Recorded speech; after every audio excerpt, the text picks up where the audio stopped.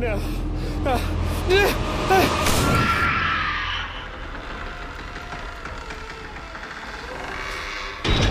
Welcome to the My Haunt Life podcast. Hello and welcome to the My Haunt Life podcast. I'm Mike. And I'm Russell. And we say this every podcast, it seems, but it seems like it's been so long since we recorded something. And yeah, because we've been extremely busy, I think. Yeah, we've both been out of town. I went to Vegas for work, and you went to Vegas for fun, and Yep.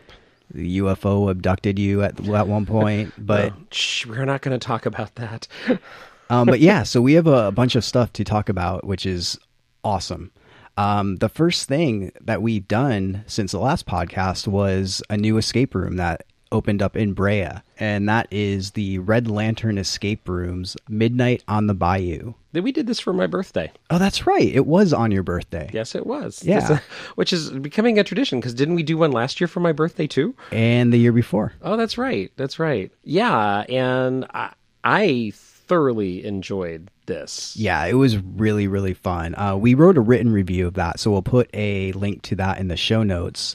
But I mean, as soon as you walk in, you kind of, for me at least, because we've done so many escape rooms, it was really odd walking into this because it's like, wow, this is very spacious. Yeah, it's a really we've done other escape rooms that cover a lot of ground, but this is such an open. It feels like an exterior. It's big and roomy, and when we walked in, I mean, I think everyone in our group was like, "Wow!" Yeah, it was pretty cool, and you know the spaciousness. There's none of that claustrophobic feel. Yeah, and a lot of escape rooms have. Yeah, which the thing it's we've talked about this. We talked about right after doing the escape room how different the feeling of this was for everyone. And Mike, I absolutely loved the idea that this became not about beating the clock. Right. Well, it did. But That's beating the not clock what- to that's not- escape. Yeah, we definitely needed to escape. We need or achieve things by the end of a time period. But I never felt, literally, I can tell you, I only looked at the timer once the entire time we were in this room. Right, and I think that goes with the theme of the room. It's such almost a carefree type of experience where you go in and yeah, you have a time limit and you have to achieve goals before the time runs out. But it wasn't like every other escape room where I would be freaking out looking at the time. Like, guys, we only have 50 minutes left. Oh, we need to do this. Russell, hurry up. Like, there was none of that, like, kind of mentality going on. And it's really cool. Yeah. And look, we should probably touch on the setup for this room is you are going to a high school reunion. And everyone in your group is from the same graduating class. And the year that you graduated, there was a tragedy involving a fire in which unfortunately took the lives of several students in the class. That is the setup that you have walking into this room. And then once in the room, you find that there are certain unfinished tasks, let's say, that you need to help finish because the students who perished in this tragedy, they're still there and they're trapped. So rather than you escaping, you're sort of aiding the spirits in escaping. Right. Yeah. Good job. So, it's like I'm trying to explain that where it doesn't give like too much of the vibe or too much of the feeling away. But like that's the charm of this room is it's not just about beating a clock. It's actually about advancing the story because you're given story elements when you walk in the door. And your task isn't to get out of the room. The task is to advance the story. That's pretty darn unique. It's like a video game. It's like I'm not huge on video games, but yes, I understand the reference. Yeah, we know. Where's X? But yes, Mike has been coaching me on my controller skills. That sounds weird. So, well, as I've been trying to learn video games, so I'm just not a gamer. But yes, I do understand the whole idea of like at certain times people level up, I guess would be the way to put it. Sure. Why are you... It just sounds weird with you saying it like that. Stop making fun of me, Mike. This is more like checkpoints than leveling up. Oh, okay. All right. Really? Yeah. Okay, all right. For us, I meant for the other characters, they were leveling up. They were... never mind. Literally? I never mind. Okay. The point is, you get invested in the story. Yes. And I said when we walk in and you see this, it's just very open. And that's because when you walk through that door, you're taken to the swamps of Louisiana for the carnival themed high school reunion. And I mean, you're from around that neck of the woods. I mean, does this look familiar to you? Have you seen stuff like this growing up? It really does have the vibe of, I don't want to say too much about the set, but it does give you sort of a exterior nighttime vibe. I think it's okay because there's pictures on the website. Oh, that's true. You feel like you're on a deck overlooking, I was about to say the swamp, but that's really not true. Yeah, there's a little bit of it. A bayou. It's in the title. It's a bayou.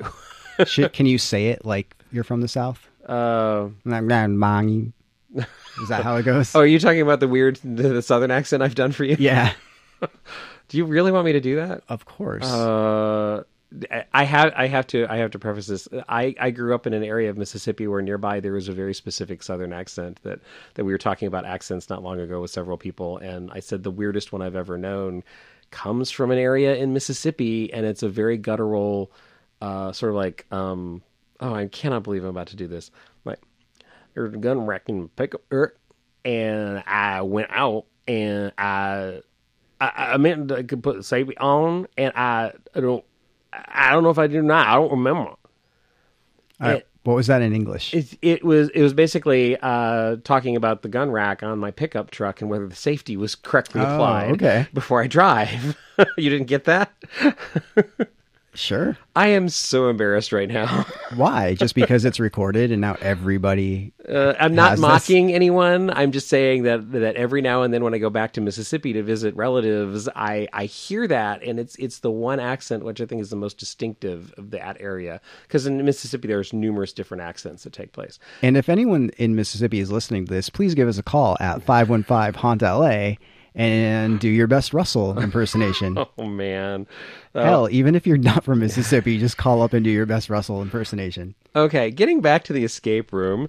Yes, it's set in the bayou of Louisiana, and you're at this carnival-themed reunion, and all of the puzzles and things that you have to do concentrate on the story of the students.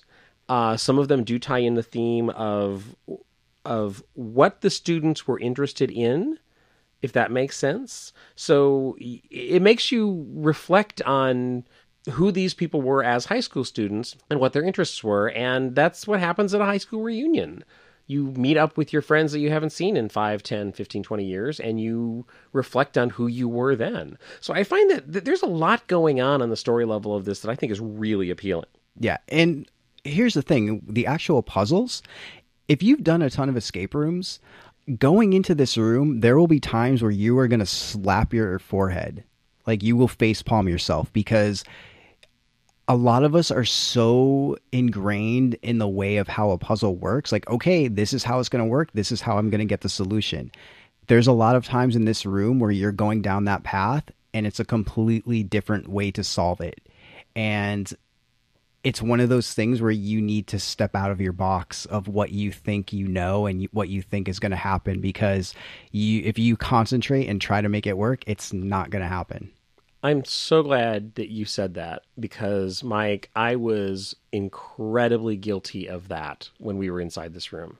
We all were. I kept fumbling and going, oh, I cannot believe I didn't see that, because I was so convinced I knew what I was supposed to be doing. Yep. And then when you saw the answer to the solution to what you were trying to figure out, like, oh, man, I could have gotten there so much faster if I just let go of my preconceived notions. Mm-hmm. So, yeah, I'm glad you brought that up. So we did escape. Yes, we did. I mean, you don't really escape. We did everything we were supposed to. I'll say that. Yeah, that's a good way of putting it. We only had a couple minutes left, I think, we had 3, didn't we? Yeah. But man, if you do this room, the last puzzle you're probably going to come to oh man, be ready. And don't get mad at your teammates because... Oh, Mike, did anyone in our group get frustrated? No, never. Oh, really, Mike? Really, Mike? That was a sarcastic no. I just wanted to make sure the sarcasm read. Oh, yeah. Yeah, Mike was a little frustrated. Just a little. Yes. What do you want to say about that last puzzle? I mean, just don't get frustrated with your teammates. Yeah, and the only reason I think we're saying last puzzle, the only reason I think we could have done it earlier probably. Yeah, I think so too. We didn't have quite all the information we needed. We discovered the information in a way that it became the last puzzle for our team. It's not necessarily the last thing you will encounter in the room. However, I think all of us just realized that we'll get back to that. Yeah. We'll just have to come back to that one. I will say it's a box and it's something that is out in the open. It's not anything that is a surprise or hidden or you have to unlock. Like no, it just sits there mocking you. Yeah, so you will see it and you will know as soon as you try to solve it what we're talking about. Yes, and I will say this, really fun. Yeah. Once we got the hang of it, once we figured out a way of actually conquering it, it took us multiple configurations, multiple tries, but eventually we got it worked out. Yeah. But really fun. Oh, one thing I wanted to mention is the clue system. Because in a lot of escape rooms, if there is a clue system, you either have to ask or they are handed to you automatically, things like that. In this room, if you want a clue, you have to solve another puzzle in order to get it. And it's so great. But at one point, the game master asked if we wanted one, and I was like, oh, sure, like at this point. And he gave me a puzzle to solve, and everyone else was trying to figure out the actual game puzzles, and I'm trying to figure out the clue puzzle. And I don't know, it's a cool, fun way to do things. Oh yeah, absolutely. Like it's a good, different way. Yeah, and I did notice the clue puzzle that you were working on looked really fun. It was. I'm not going to say more. Yeah. And speaking of the game master we had, his name was Roy, and he's a magician as well. Yes. And we were lucky enough to sit down with him after we were done and have a short interview with him. Yes, we did. So why don't we go into that, Mike? All right. Here's our interview with Roy. Mike and I are sitting here with Roy from Red Lantern Escape Rooms, located in Brea. Yes. Now, Mike and I just finished going through your room, Midnight on the Bayou, and you're a fairly new escape room on the scene. Yes. How long have you been open? We opened on the 14th of last month, so you're very young. Yes, we're babies. First of all, congratulations. Well, thank you very much. The room is a lot of fun. You've created a wonderful environment. Well, thanks. Very unique. First of all, how did you come up with the concept for this room? Well, I'm a Southern California kid. I grew up with the Disneyland annual pass, and we went to the park a lot. My favorite part of the park was the Pirates of the Caribbean, and not just the ride itself, but I love the restaurant at the top of it.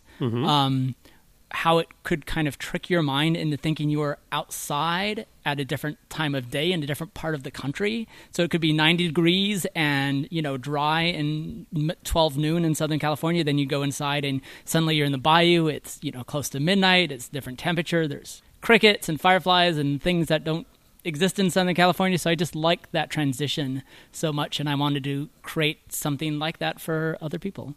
I think you succeeded, definitely. Well, thanks. You do feel transported when you walk into this room. I think you noticed that when all of us walked into the room, there were a lot of oohs and ahs. Yes, I did. It's like that's a wonderful thing to walk in and like, wow, this is. I was just transported somewhere. I think you succeeded in that. Oh, thanks. Yeah, you weren't the only group to have that experience. I do hear some oohs and ahs, which makes me feel great because, obviously I made this for everyone to enjoy, but I kind of also made it for myself, and it's so neat that what I like, other people end up liking and enjoying, so that is, it's really fantastic. And it's interesting that you said that you were such a fan of the Pirates of the Caribbean in the beginning, because as soon as I walked in, I instantly thought I was riding that ride, looking up and saying, oh my God, this is exactly like the restaurant. Well, not exactly like copyright reasons. Exactly, not exactly. It was inspired by. Inspired by, yes. It's we're not quite Disneyland level production certainly, but just that kind of the idea of transporting yourself to a different location. And I've been to New Orleans. I love New Orleans and that whole the culture and the architecture, and it's one of my favorite places. You need an above ground cemetery.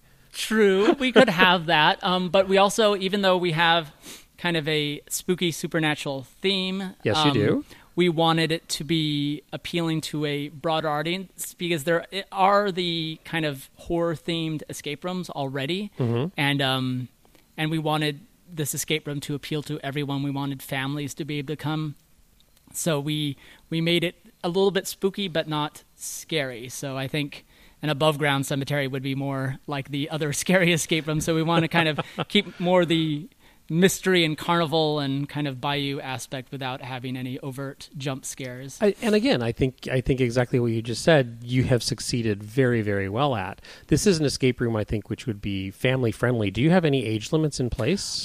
We do. It is recommended for 10 and up. And we've had kids come through. We've had even younger than 10. Like we say on our website, we allow younger children, but we ask them to book a private room.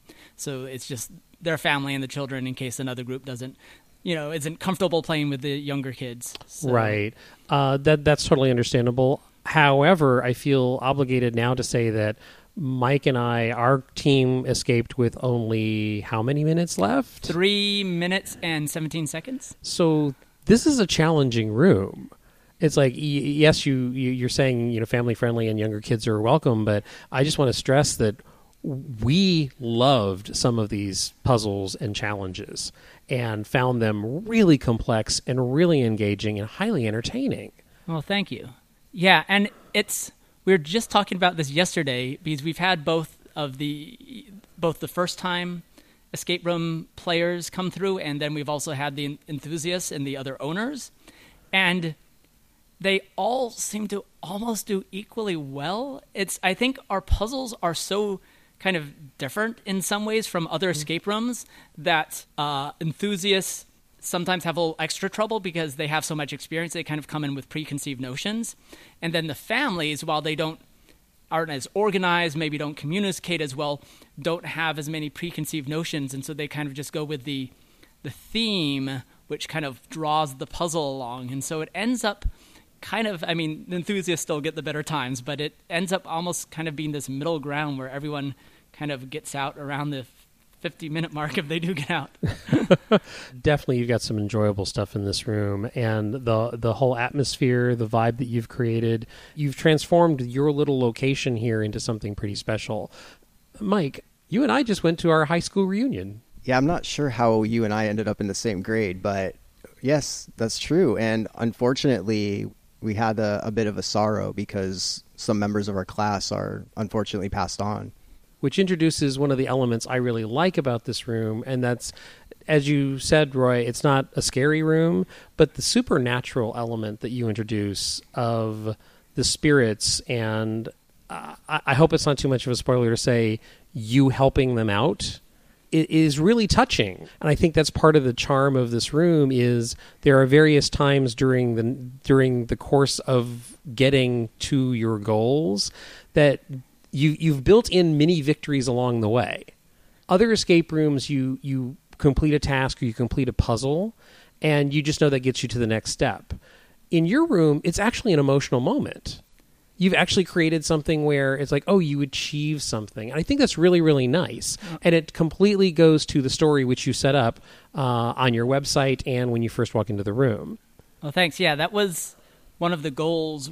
Yeah, two aspects of that. We wanted there to be serial parallel chains. So if you got stuck moving forward, you weren't just stuck forever. You could go work on something else. These 5 different stories can be completed independently, and at the end they kind of all come together. Yeah, we were going for that, and also I did want that emotional component. My background is writing. I have 2 master's degrees in writing, both from the States and from England, and so I came to building an escape room from an author's perspective instead of a puzzle lover or enthusiast perspective, which has been good and bad because it makes the puzzles really challenging to develop. But I'm really enjoying the story, and while, like when I write a book, I hope people are enjoying the story, but their reaction's so far removed. It's published, they buy it, years later, a different part of the world. But here, I can see people respond to my characters and watch them follow that character arc, and I get that kind of immediate emotional response from them.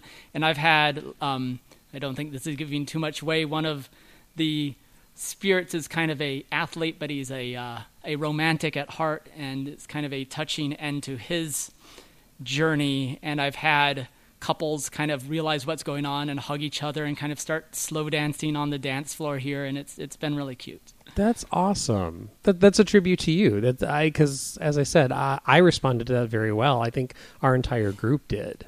Oh, well, thanks. You've only been open a month at this point. Is it too soon to think about the future and adding other rooms and other uses for the rooms? Not at all. We've been thinking about the future since before we opened. We plan on opening 2 more rooms in the upper story part of our complex, and we've got some additions coming to Midnight on the Bayou itself in the more distant future. I can't really say too much about that, but we're also looking to expand the uses for the room. We've already had corporate events and birthday parties happen here, and we're working on a marriage proposal, having that happen and incorporating the marriage proposal into the audio effects and into the clue chains that already exist. And so that should be kind of unique. That's pretty awesome. Well, thanks. I was speaking to the lovely lady out front. She is amazing and so nice, and she told me that this is pretty much a family affair. Can you talk a bit about that and how that happened? Yeah, this is literally a mom and pop operation. I played a fantastic escape room up in LA almost 2 years ago. I guess I can mention the name since I'm saying good things. The Basement LA was my first escape room, and so that really got me into the genre and got me excited about it. And I eventually thought, well, maybe I could do one of these on my own. And I kind of casually mentioned it to my mother, and she said, I could maybe try to help you with that. And then on Christmas of 2015, I mentioned it to the whole family just as an interest, and my brother said, I'll back that and be a founder, and my mother said she'd be a founder, and my dad got in on it. And so yeah, it just literally became a mom and pop operation. And it's cool because we're bringing different kind of experiences and abilities to the escape room, and we've got like the writer and the computer person and the CEO who's been, my brother's run a huge business for a number of years, and so he has that kind of business experience, and we've got someone who's really good at marketing. And so yeah, it's really neat to see everyone's talents that you kind of logically knew, hey, I know my brother can do that, but to see them in action, to see them in their element is really cool. And we've also been able to spend a lot of time together as a family, which I was nervous about, thinking, we've all seen the movies where everyone like tears each other apart. But no, we've actually gotten along really well, and it's been a great experience to be able to share this with the people I care about. That's so cool. That is just a wonderful, heartwarming side of this. And I think, you're talking about approaching this from a writer's standpoint. I think it to me, it feels like that whole family vibe that you just described has infused itself in your entire business. It's like, this is such a, I don't know. One person in our party, Deb and Jake, joined us, and at the end of it, Jake made this comment about he was happy that he's had some experience in escape rooms because otherwise he would have been stressing out totally in this escape room. This escape room, you really, really do kind of let yourself go and become involved in the characters in the story. I think we can say that it's non-linear for the most part. Even though as you said, there's different tracks for the characters involved. There's definitely some tense moments, and there's definitely that you feel the pressure, and the fact that we only got out with a couple minutes to spare. This is a really, really fun night for us. This has been great. Oh, I'm glad, yeah, and I didn't mean to be too huggy and warm and hippie-ish. I mean, I do love the story and that family aspect, but it's still an escape room. You are still racing against the clock. There's still, things letting you know that time is counting down, and there are sound effects going on. And so I'm glad that you also felt that kind of that tension, and that you were invested, hopefully not only for yourself, but also you were rooting for these characters, because if you help them, you help yourself. Yeah, absolutely. I think we all felt that in our group, and Mike can attest that I don't think we shy away from the warm and fuzzy feelings. I do. Someday I'm going to break him out of his shell. Roy, thank you so much again for this creation and having us here, and this has been so much fun. Where can people find more information about you? They can go to our website, www.redlanternescaperooms.com, escape rooms with an S. We're also on Facebook as Red Lantern Escape Rooms. If people sign up for our newsletter, they will not get spammed, I promise, because I hate that when that happens to me. We'll just send you announcements of when we're opening new rooms, or if we need beta testers. We also send out discount codes through our mailing list. So, people follow us, they'll know what's coming next. We're thinking of doing, I don't know if I'm allowed to talk about this, we're thinking of doing a ribbon cutting with the city of Brea, and having the mayor come down and having food and magicians in addition to myself. And so, that is not definite yet, but I think that would be interesting just because I've never done that before. That would be awesome, and people would find out that from the newsletter, correct? Yes, and I believe that you might have an interest in magic. Is that true? Yes, I do practice magic since I was in college as an undergraduate, which is too many years ago to account for without giving away my age. It's never been a profession unless you count doing magic at Not Scary Farm. I was a magician over there for a number of years, but I've always kind of done it casually, as just with friends or birthday parties or whenever I can. And and so being able to incorporate a little bit of that into the escape room, I don't think it's giving away anything that letting people know I play a magician character. There are different characters that you might see in the escape room, so you're not guaranteed to see me necessarily, but there is, no matter who you see in the escape room, there is a little magic trick that happens. I think you know what I'm referring to. Mm-hmm. So I was able to actually teach magic to some of my other family members to prep them for participating in Midnight on the Bayou. That's great. Actually, when I met you, that is how I met you, was watching you do a magic trick, and then somebody said, "Oh, that's the guy from Red Lantern." So that's how I met you, and I wanted to bring it up. And you thoroughly entertained us. That's for sure. Excellent. Well, I'm glad. Yeah, it's magic's kind of at an interesting point where you can't really do the David Copperfield type of thing without being at least a little self-referential or self-deprecating or having some kind of meta humor, because it's almost kind of a satire of itself at this point. And so that's why you've got to go big or weird, or just my approach is just kind of smoothly incorporate it into something else, so it's not magic for magic's sake. It's just like a little added bonus. Well, Mike and I are both huge magic fans, so that aspect always appeals to us. Have you ever heard of Piff the Magic Dragon? Oh, yeah. Okay, one of my favorites. And more locally, if I could plug Jimmy H., he's a local magician, a friend of mine, but he does good work as well. Well, definitely know him as well. Excellent. And his alter ego. Mud the Magnificent. Yep. We've encountered Mud several times. Very cool. Thank you again for speaking with us. We had a great time tonight, and we recommend everyone come and check out your room. Well, thanks for coming down. I appreciate it. We want to thank Roy for sitting down after our team finished, and having the chance to sit down and talk with him was really enjoyable. And you really do get the vibe from the moment you walk in that this is a family affair, and this is such a good feeling. Let me put it this way. It was a good feeling experience to go to this room because it was positive. It was upbeat. It's not a dark room. It's not a horror themed, which we've done several of those recently. And you know what? It was just this was just I keep going to the fun word. It's like, that's what it was. And Roy, thank you so much for sitting down and talking to us. Yeah, and going back to the family affair, I mean, you walk in and his mom is the person that greets you in the lobby and has you fill out the waiver and sign it and everything. And it's just like, yeah, and that's so cool. Another thing that I found really interesting about when we spoke to him is how he came about creating the puzzles from an author's point of view instead of an escape room point of view, which a puzzle guy. Yeah, I agree. And I think the reason that struck me as so interesting is because I had fumbled so many times in the room going in the wrong direction and screwing myself up. That when he said that, I was like, oh, that's why I'm having problems doing the solutions, is because I'm looking at it wrong. Which is funny because the thing I loved about the room was how story oriented it was as we were inside.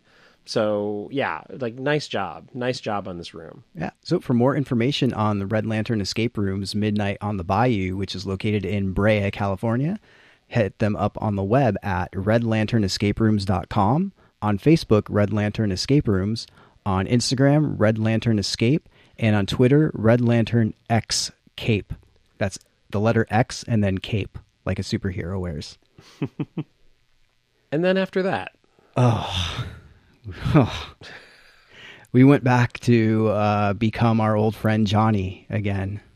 Yeah, we've mentioned the Speakeasy Society before on the podcast, and their most recent show was Johnny the Living, which was the third part of a trilogy called The Johnny Cycle, based on Dalton Trumbo's book Johnny Got His Gun. And we talked about our first experiences on a couple podcasts ago, and it hit us really hard, at least me. We both went back a second time. We went on different days. And Russell, what was the first thing that you texted me after the second time you went through? Yeah, this was one of those times when I'm the emotional guy, right? You always kid me about how emotional I get. After the first time, man, you were so messed up. Yep. And because of the track that I was on a track in this show which was more about politics and manipulation and maneuvering, and so I was affected by it, definitely. Especially the ending of my first time was a very small, intimate scene with one other patron and a soldier, quoting from the book and quoting from previous plays in the Johnny Cycle about how the bullet is made and it will always have a destiny, and the destiny may be to kill somebody. Mm-hmm. And that was my first ending. So it was very emotional, but I walked out and, man, you were so emotional. And then when I went back my second time, I wound up on the track that you had your first time. So you understand. Holy crap. Yeah. It was utterly devastating. Mm-hmm. And you had made reference to the ending that you got. And it just so happened I received that same ending my second time. And I wound up in that room where basically Dalton Trumbo is a character in this show. And how do you explain what goes on in that scene? He re-examines his life. He asks you to re-examine your life. That scene is why I made reference to the never-ending story. Right. Because the author is now talking to you as if you're real. Yes. And I mean, that's the best way to describe it. And you're playing Johnny at that point, which is the character he created. So he's referring to you as the fictional character that he created, but you're standing in front of him flesh and blood as he is standing in front of you flesh and blood. Yeah. So I don't know who you wound up in that scene with, Mike. Did you know the other people? I didn't. For me, I wound up going the same night that our friends Morgan and Lauren went, and it was just the three of us. Oh, wow. So when he started the whole path of where are you and what does your life mean? Does your life have meaning? Which you told me that, and you said that he asked you that question. He asked me that question. And the fact that I knew the other people made that scene even more traumatic and touching. Because we're all adults, the three of us, and we know stuff that's going on in each other's lives. And so I was sitting there thinking like, oh my God, how are they thinking of this? How are they interpreting this of to where they are and what they're dealing with? And it was just so, the scene was so meaningful, and yet to share it with two people that I knew made it was literally a once in a lifetime moment. And by the end of it, we were all just weeping. And then the actor was crying. We were all crying together. And we were all just one big happy family. So when you got asked that question, did it click in your head? It's like, holy crap, this is what Mike was talking about. Yeah, it did. Oh, it clicked before then, actually. Oh, okay. All right. And I have to share a moment where this is the beauty of sometimes of immersive pieces is this show takes place at the Mountain View Mausoleum in Altadena, California. So you're surrounded by bodies. You are literally surrounded by death during the entire show, which is a show about the collateral damage of war and how it is devastating for people who go, people who serve, people who plan. It affects everyone. So during that final sequence, we were following a couple of different characters. So we're walking around an area of the mausoleum, Mike, that is open air. That you're surrounded by four walls, but there is no ceiling. It's open to the elements. So the night air is cool, and we're stepping into this area, and you feel a temperature change, and you're following these characters rather hurriedly at first. And at one point, one of the characters makes the statement that peace is always worth fighting for. And Mike, when he said that, birds flew in from two different sides. Oh, wow. And landed up near the light fixture standing where the actor was standing. It was above him. And these birds, I don't know if he disturbed the birds and they came from inside the rafters. I don't know what was going on. But literally when he said, peace is always worth fighting for, there was this huge fluttering sound and birds appeared. That's insane. So, I was like, I remember Morgan and I kind of looking at each other going, did that just happen? It was really a truly bizarre moment. It was just actually we talked about it with one of the actors afterwards that witnessed it. And we're like, did you know? Oh yeah, we noticed. So it was a beautiful moment. It was a really great scene. And overall, what happened for me the rest of the time during that, I followed Johnny's path more that second time, which is what you did the first time. Wait, I'm sorry. No, I would say that's following Dalton Trumbo's path. Okay, so I followed Johnny's path the first half, and then about halfway through the show, I moved over more into Dalton's path. Okay. That's how I wound up in that sequence that you had the first time. So, and your second time?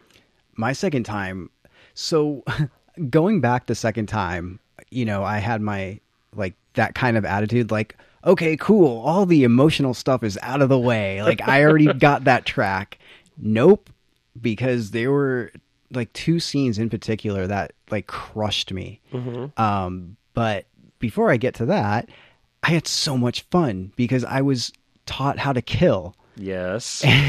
and killing Aya did.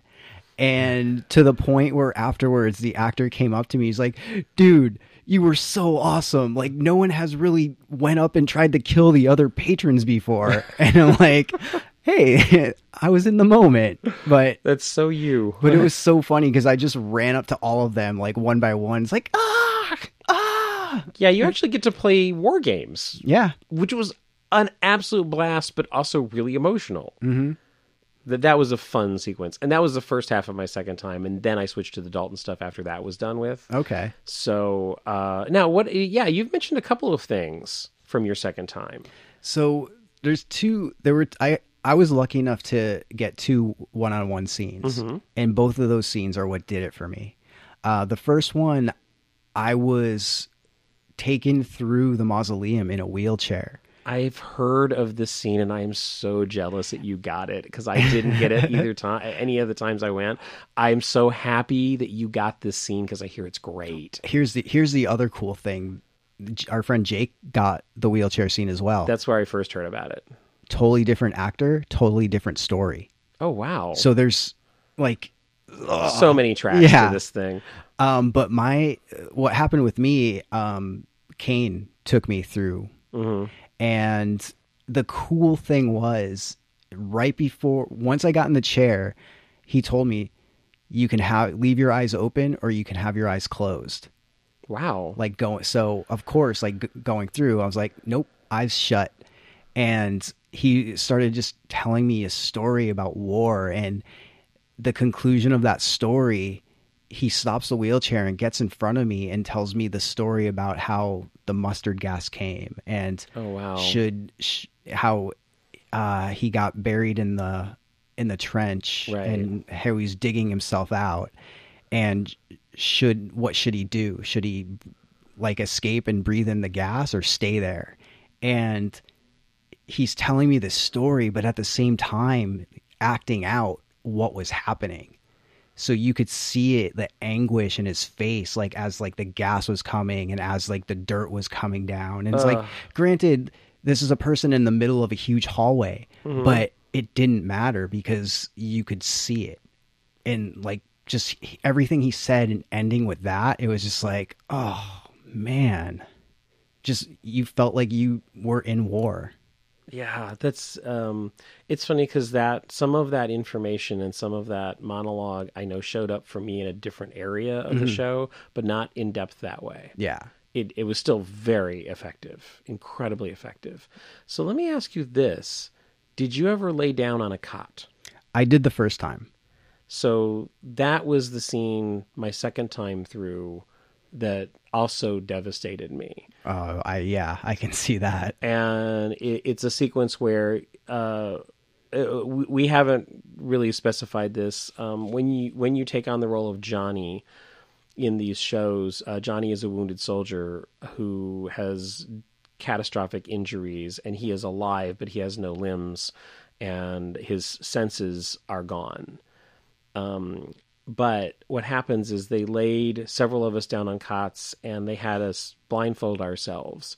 And then what happens is in this hallway, because of the echoing of the mausoleum around you, the voices started to move around you, and it was like you were caught in purgatory, and you kept hearing snippets from the memories of Johnny and his life.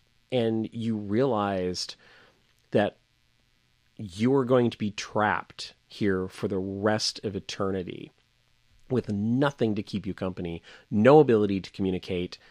The only thing that you have to interact with is the memories. And that sequence was so hard to make it through for me. Did you get touched? Yes. That did it for me. Because, we always talk about how in immersive theater, if you let go and immerse yourself in that moment, the payoff is incredible. This is a spoiler. I'm going to say it. So if you don't want to hear this, fast forward. Well, the show has ended, we should mention. It has, but just in case. Right. Okay, that's your warning.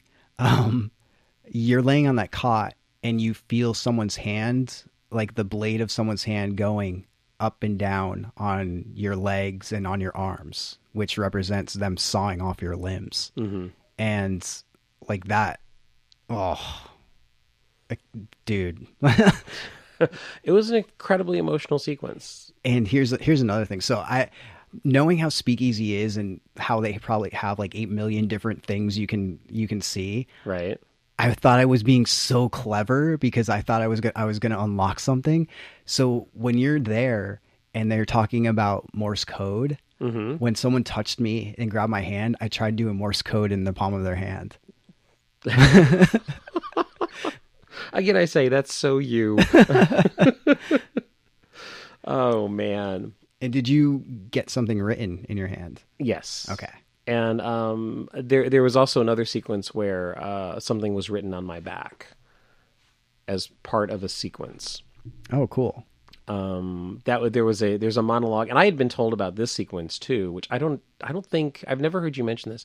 There's a long sequence where you have I don't want to say a conversation because it's pretty one-sided, but you meet Death in a hallway. And she sort of explains the way things work to you. Oh, wow. And there's a nurse roaming through the patrons at that point, writing code, like writing coded messages on your back or at some place on you. And she does it to everyone in the group. And then she pulls you away. And then at one point near the end, you're asked the question, the group is asked the question, like, do you know what day it is? And that's what the code was. Oh, okay. Is that they were telling you what day of the year it was. And because I was partially, I knew the source material, and so I knew what the day was, but I really concentrated on, can I make out what she's writing? Because as soon as, like, after the first couple times you realize, oh, she's spelling something. So I literally concentrated, like, okay, could I have figured this out if I did? Because I think I know what she's about to do. And I could figure out the first 2/3 of it. And so it was like, oh, like, wow, that, like, she's actually communicating by tracing something on my back.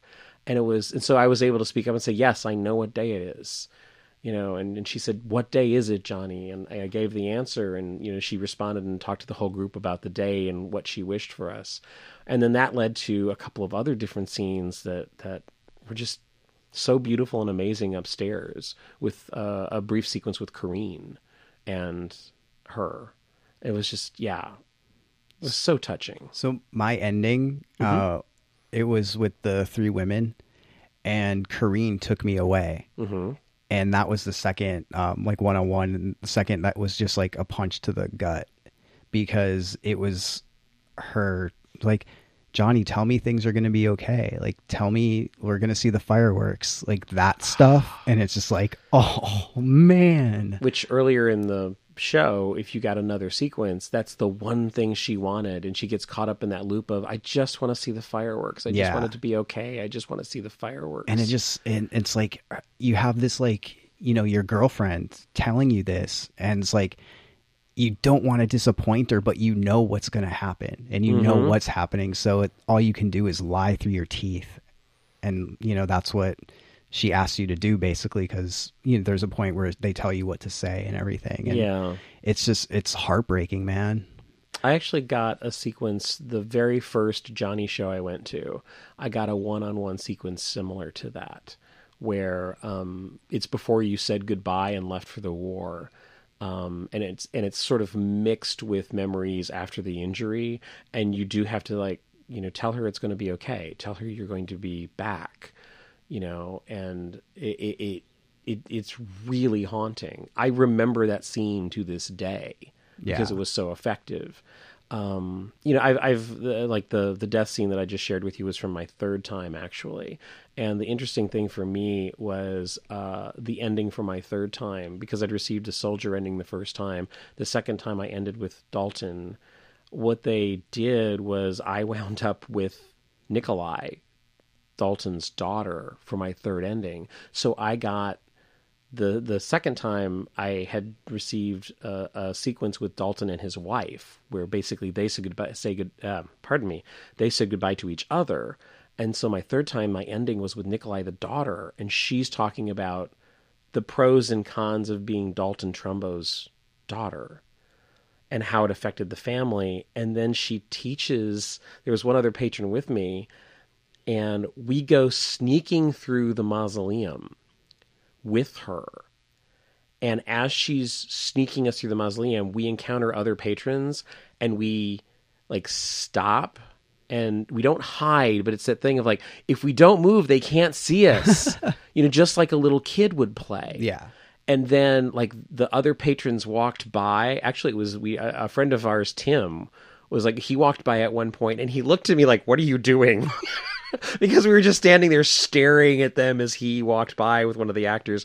And then as soon as he was, like, around a corner, we went running through the mausoleum. And I'm sure we were making a ton of noise.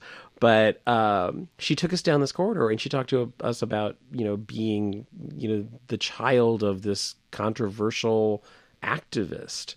And she taught us a song about being welcomed home.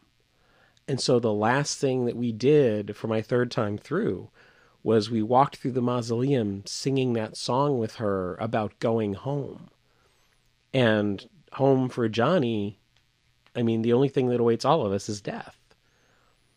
So by the time that we're at the end, the other patron and I, we're just really softly, we're just both devastated, I think, and we're softly singing the song. And we walk out, and we're both singing as we leave. And I turned around and waved goodbye to Nikolai as I was still singing, and then walked out in the rush of cool night air and just cried for a couple of seconds. I want to get back to Nikolai in a second, but the ending of with me and Kareen. Mm-hmm. So after we had that one-on-one, she was leading me to the exit. But as we were going there, like, I felt like we were so in love, if that makes sense, because we were arm in arm, and she's like, "Can you whistle?" And I was like, "Yeah." And so I was whistling. She's like, "What song is that?" And I was like, "I just made it up for you." And stuff like that. And it was just like, we started skipping through the mausoleum. That's wonderful. Yeah, it was awesome. And then, that was she led me to the exit, and I left. But going back to Nicola, in the second court scene, I was sitting next to her. Oh, wow. And she was amazing. Oh, her energy in that sequence is unbelievable. Dude, she's so adorable. Yeah. She's great.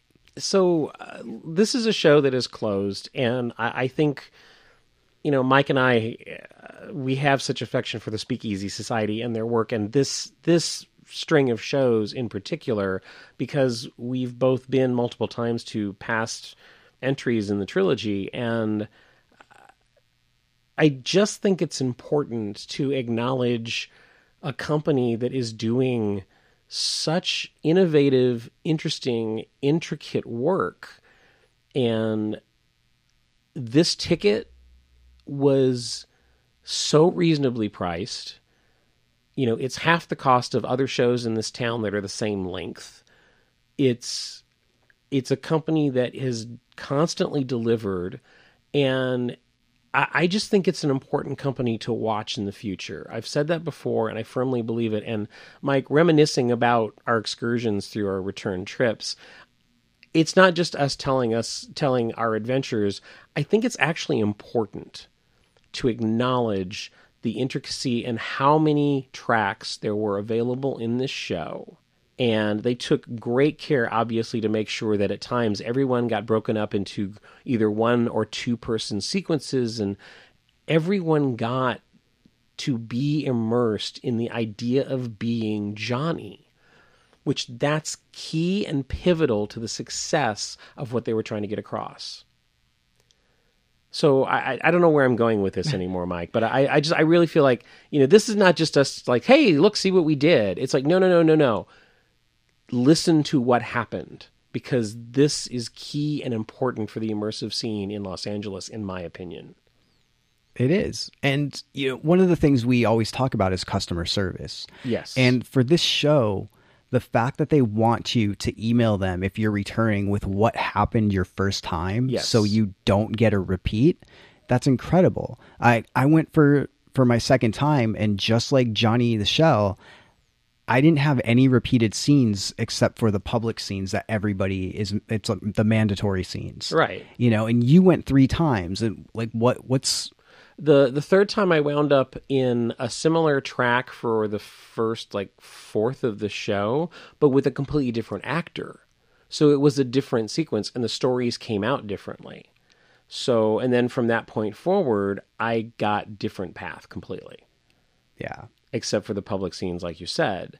So even though I repeated a couple of sequences there near the beginning, because it was a different performer that time, it felt like a completely different show. Yeah, the same thing for me. The first and second times I went were completely different shows at the same place. And it's mind-blowing. Yeah, and I hear things like the cot scene I'd heard about, and when I got it the second time, I now I understand.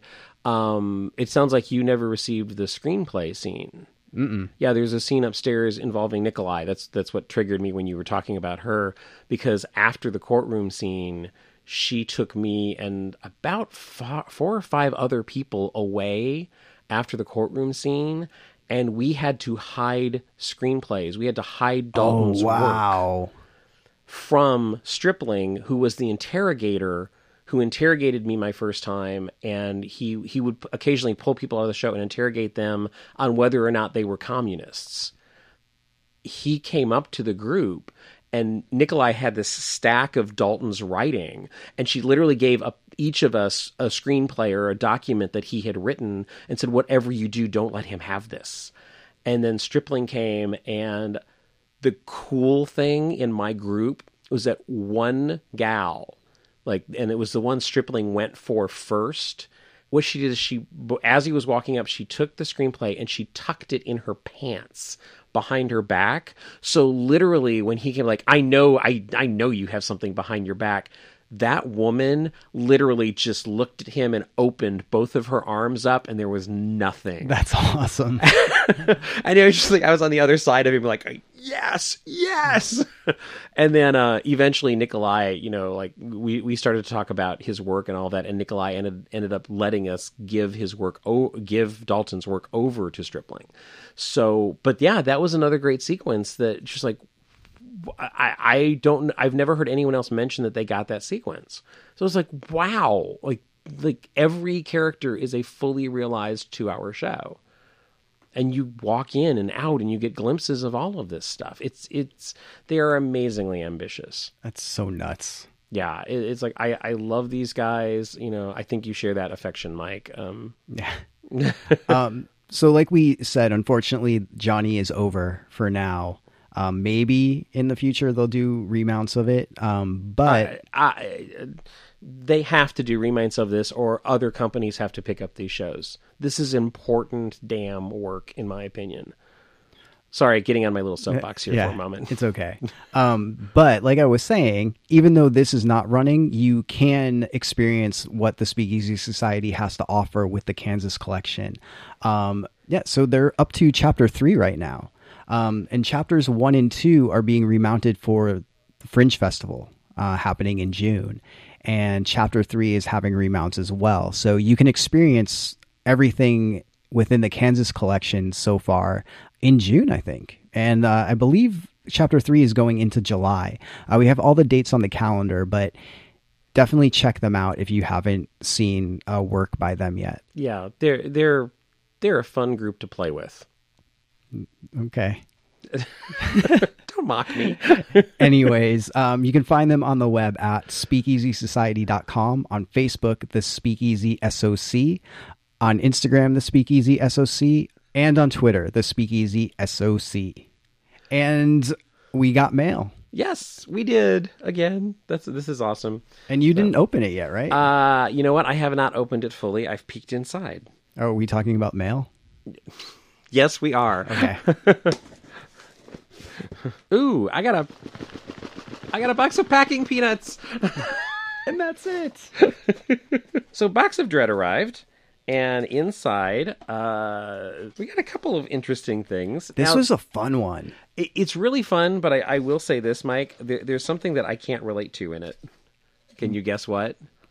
What? The vinyl figure of Garbage Pail Kids. Well, you haven't opened it yet, so you don't know that. No, because it's just not my generation. Just because you were like 37 when the Garbage Pail Kids trading cards were out. I was not that old, I don't think. I'm not sure. So, but no, here's the cool thing that for me is I freaking absolutely love an Evil Dead 2 Beyond Dead by Dawn comic book. And then here's the thing for me, Mike. This is so cool. Well, the Evil Dead comic is number 1. So, yes. I'm looking at, and it has a freaking beautiful cover on it. It's Ash and his... Wait, what character is that? Oh my god, I'm drawing a blank on her name. I don't know. She's holding the skull dagger, and she's holding the Necronomicon Book of the Dead, and they're sort of like... The angle is this low angle looking up from hell. It's such a great cover. And then in the there's a small little mini comic, which is sort of a preview of an upcoming series of The Howling: Revenge of the Werewolf Queen. And The Howling is just a personal fave of mine, Mike. Oh yeah, it's one of the greatest werewolf movies. Oh yeah, absolutely. And wait, I'm shifting stuff around. So yeah, the Garbage Pail Kid one. What did you get? I got Kim Kong. See? Cute, kinda. Oh, it comes with a banana. A little miniature banana. All right, so wait, what have I got? I got the character Mean Gene, which is this little mini sort of. Dude, he's awesome. It's like he's great. He's like a little mini baby in military gear and a knife in his mouth. He looks like he would be in the 80s, like the 80s movies when the bad guys come, like in oh my god. Oh, he looks like in Weird Science. True. Or he looks like one of the villains from 80s like futuristic post-apocalyptic war movies that were so trendy in the 80s with really bad synthesizer scores. You mean by bad you mean good, right? Sometimes. Warriors of the Wasteland, anyone? And then we also got Horror Classics Series 3 blind box. And look who I got. Am I going to be jealous? Yep. I got Twisty. Wow. That's really cool. I know. So this is a series of blind boxes called Horror Classics. And judging from the back of the box, it kind of covers most of the horror icons you'd be familiar with. And, of course, in a very, very cute and lovable fashion. Hold on. You got Jason? Oh, that's amazing. Oh, that rules. I have it's a little mini Jason that is such a cool design. But what part is that from part 3? Well, it's zombified Jason because his chest is ripped open and the rib cage is showing. Oh, I thought that was a noose. So no, it's his rib cage. Oh, I and can't he's see carrying from an here. axe. That's awesome. We scored with the blind boxes. Yeah, that's really cool. And dude, the detail on yours is cool. The face on Twisty. It just seems like such an odd horror character name. Is really cool. So yeah, nice job on these. Again, Horror Classics Series 3 blind boxes by Funko. Definitely worth checking out. And also it came with a poster. I think this is probably 11 by 14, but it's from Evil Dead 2 and it's got like a page from the Necronomicon. Yeah, and like very the cool. writing from it. Because it's not creepy at all, which makes it awesome. I wonder if I could get away with hanging that in my office at work. There's no swears. There's no blood. Of course you can. So, well, it's kind of written in blood. But no, it's printed. Oh, I can use my imagination. Just don't tell people at work. Yeah, nice job on Box of Dread this month, definitely. And for those of you who are unaware, Box of Dread is a monthly subscription service featuring horror-oriented cool stuff. If you'd like to learn more about them, boxofdread.com on the web, Box of Dread on Facebook, Instagram, and Twitter. Check them out. So, Russell, we got to visit with an old friend. Yes, we did. We got to see our old friend Mabel from Motel 6 Feet Under, except it's not Motel 6 Feet Under anymore. No, it's not. Mabel took over. Yes. And it's now Mabel 6 Feet Under. So I didn't notice any under new management signs yet, but they might be coming. Yeah, but the name on the outside has changed. It's definitely Mabel's 6 Feet Under now. So, Mike, I bet people are wondering, how did you get a haunt in the middle of summer? Or spring, I guess.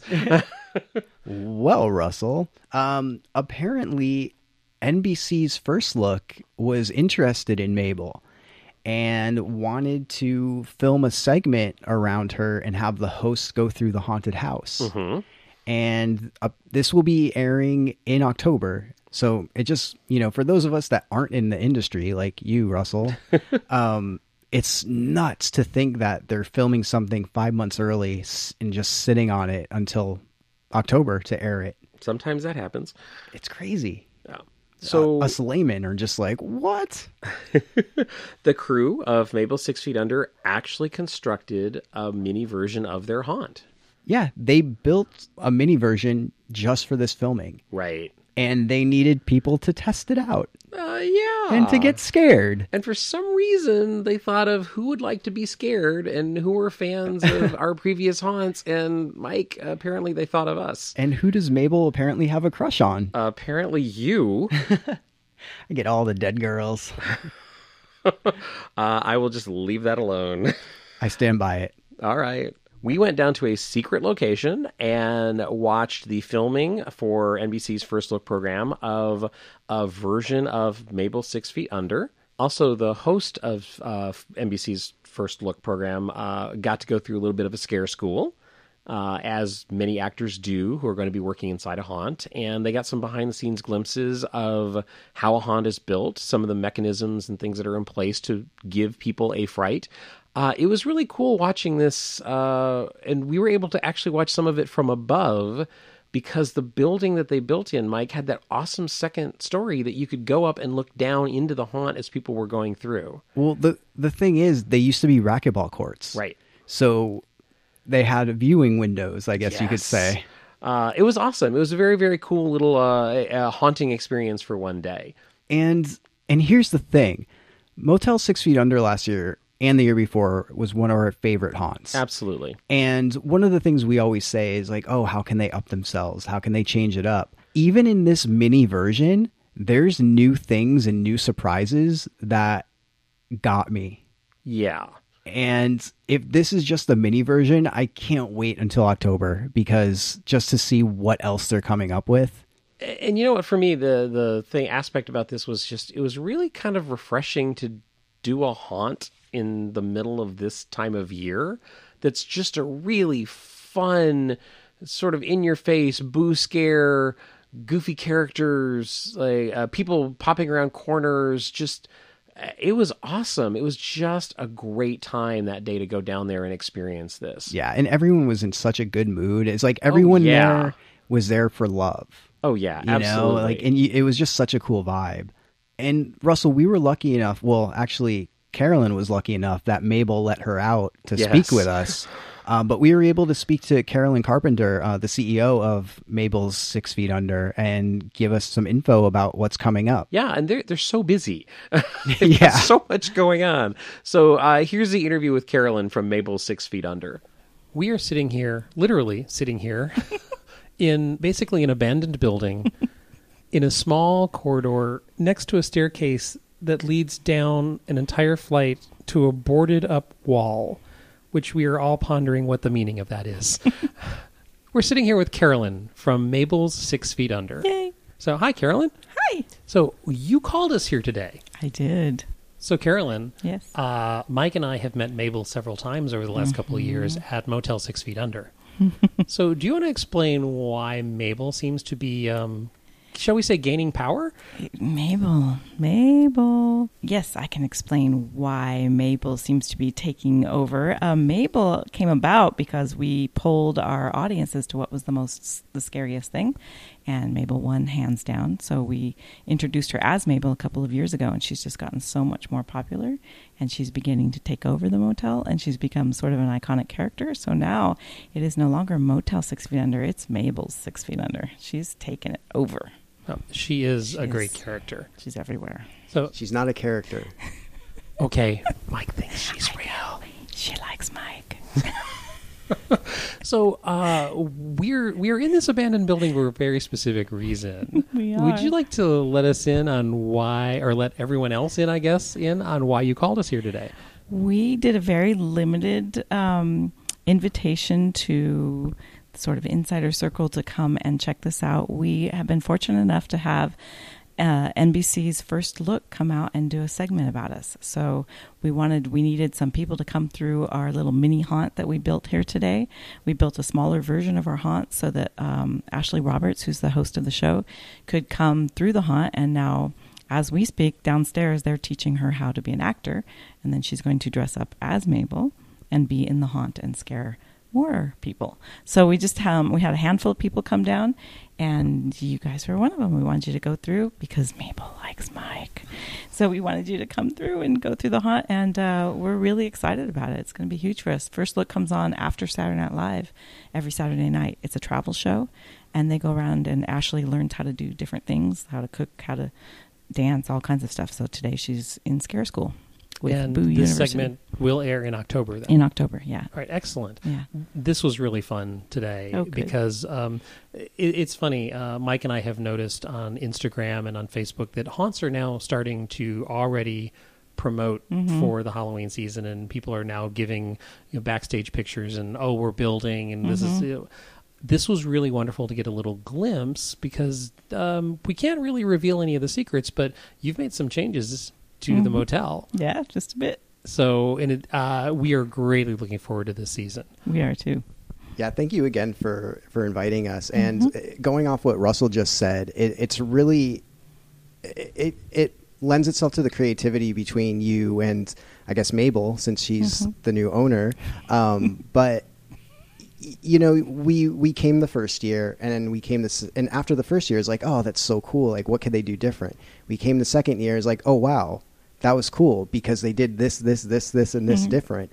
And going into your third year, even though this is a mini version, there's already quite a few different scares and surprises, and congratulations on that, because it will keep having people come back to it. We also polled everybody again this year.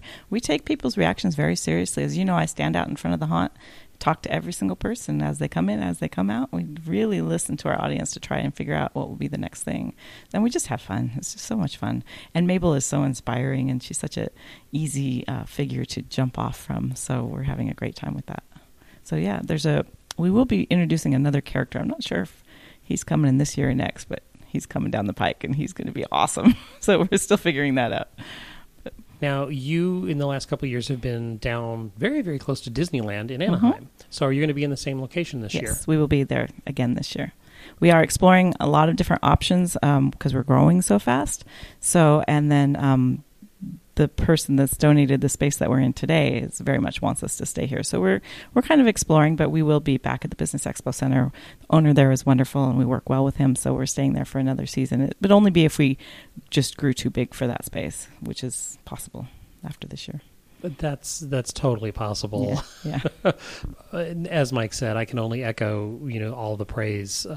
Just we fell in love with Mabel and the motel the very first year, simply because I think, for those of you who might be listening to this and might not know what Mabel 6 Feet Under actually is, it is I don't want to say traditional, I don't want to say old-fashioned, but it's just a super fun haunt that isn't extreme, that isn't aggressive.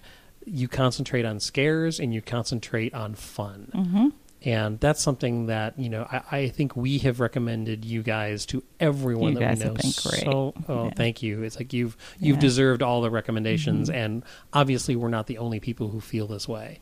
You've gotten so many good reviews, and I think the strong point goes back to that just fun vibe. Like you remind me of why I fell in love with Halloween. Oh, that's great. That's the best compliment ever. Yeah, I think you stole that from me. I think I said that at one point, but my favorite quote of yours is "Step aside, Disneyland.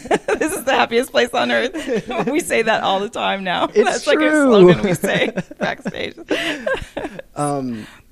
Right now, we're in a weird time in the LA area because there was a ghost ship fire in Oakland, unfortunately, and a lot of spaces are being shut down. So it's been a lot harder for haunts and theater companies to get spaces to be able to produce their work.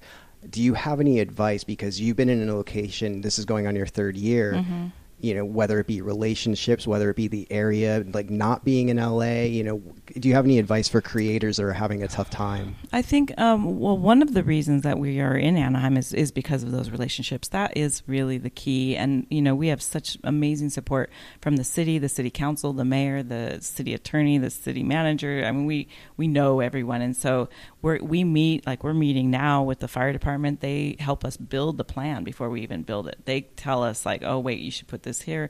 It worked out just coincidentally. He's not our inspector anymore, but our original fire marshal was a haunt buff. So when we very first started, how cool is that, right? He sat down with us and just said, oh, maybe you should do that and do that. So we also have High Tech Haunts, which it has a safety program that that the fire department here is going to help us launch. We're going to launch that next year so that we can help haunts from the very beginning. Start with, we have a whole behind-the-scenes shutdown station where everything shuts down from one spot, so that you can shut down the haunt and shut on the lights. Put the lights up in 1 second. Everything goes off and everything comes back on. So it's a really great program that we have that we're hoping to build to where you can have a total safety thing that you follow. We follow pretty strict safety rules. And so that having that going into a space, and the Ghost Ship Fire is actually one of, has inspired us to really get that out to all venues in general. So the fire chief has been super supportive, and he's going to help us disseminate it once we get it going. It's a webinar. So that you can look for that next year with High Tech Haunts. That's something that we're going to do.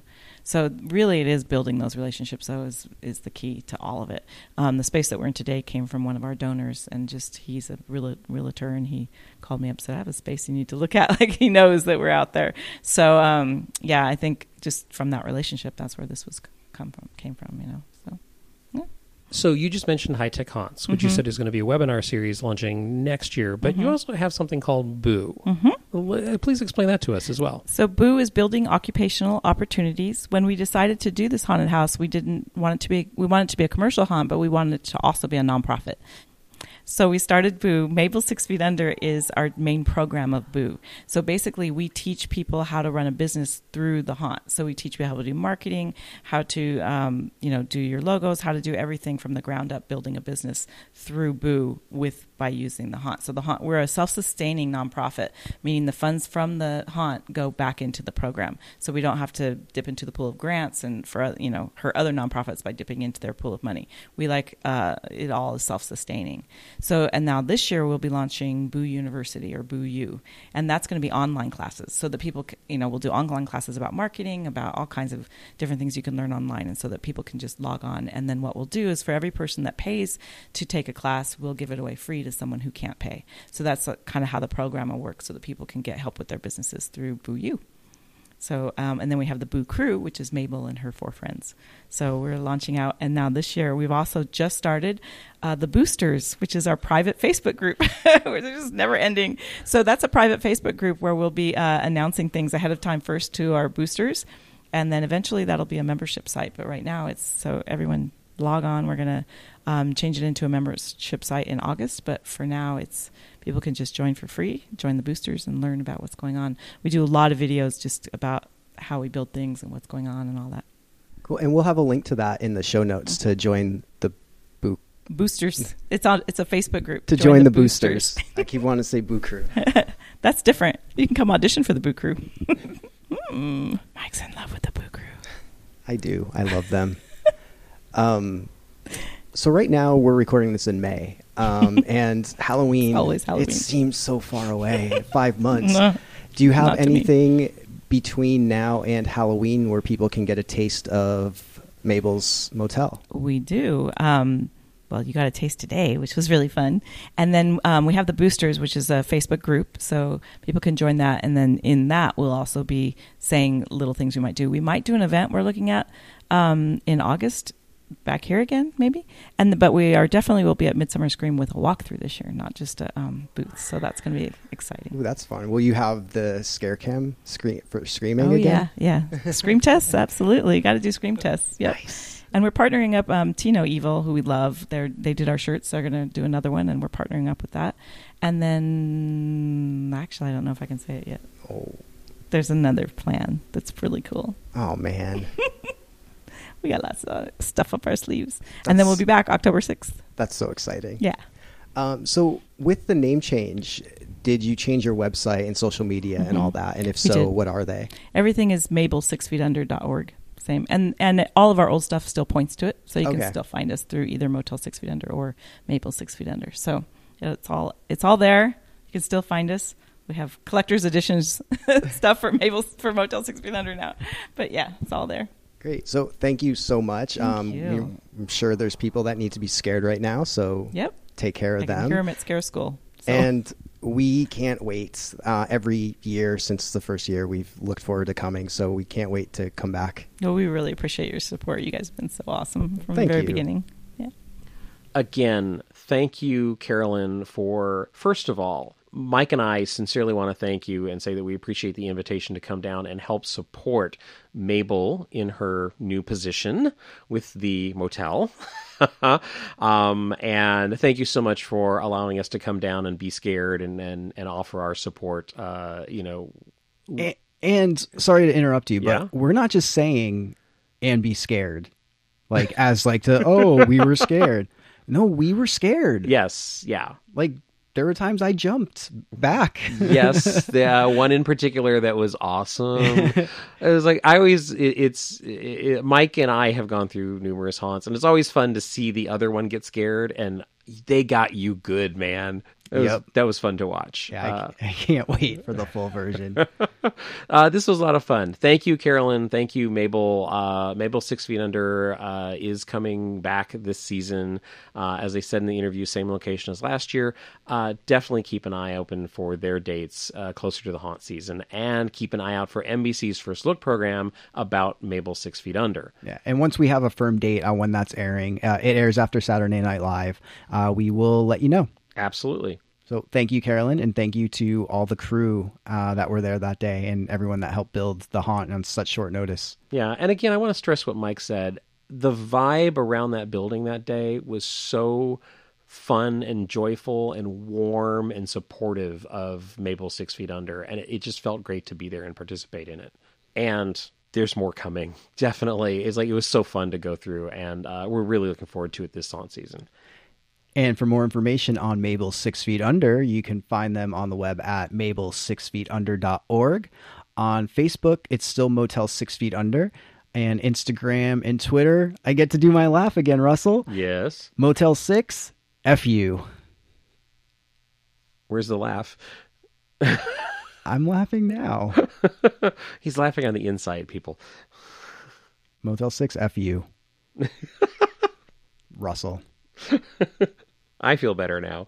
And she mentioned the boosters in the interview. That we'll have a link in the show notes, but search for Mabel's Boosters on Facebook. So, Mike, Yeah? next up on our list is another family-friendly thing. Right. We went back to Zombie Joe's Underground Theater for the third and most recent installment of a series of shows called Blood Alley. Many people have probably now become familiar with a really, really extremely popular series of shows at Zombie Joe's Underground Theater in North Hollywood, California, known as Urban Death. Blood Alley is not Urban Death.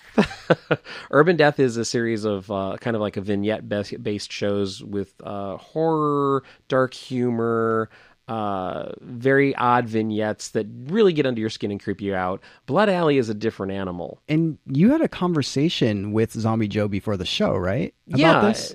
I arrived early enough that he actually, we did have a few minutes to talk. And I kind of asked him, like, so how does, what's the difference? And he sort of gave me the mythology of Blood Alley, because he's mentioned before, Mike, to us that, Blood Alley is this alley, and the vignettes and the scenes that you witness in these shows are tied to that specific alley. And so he made this comment to me that I literally went, oh, that sounds so cool.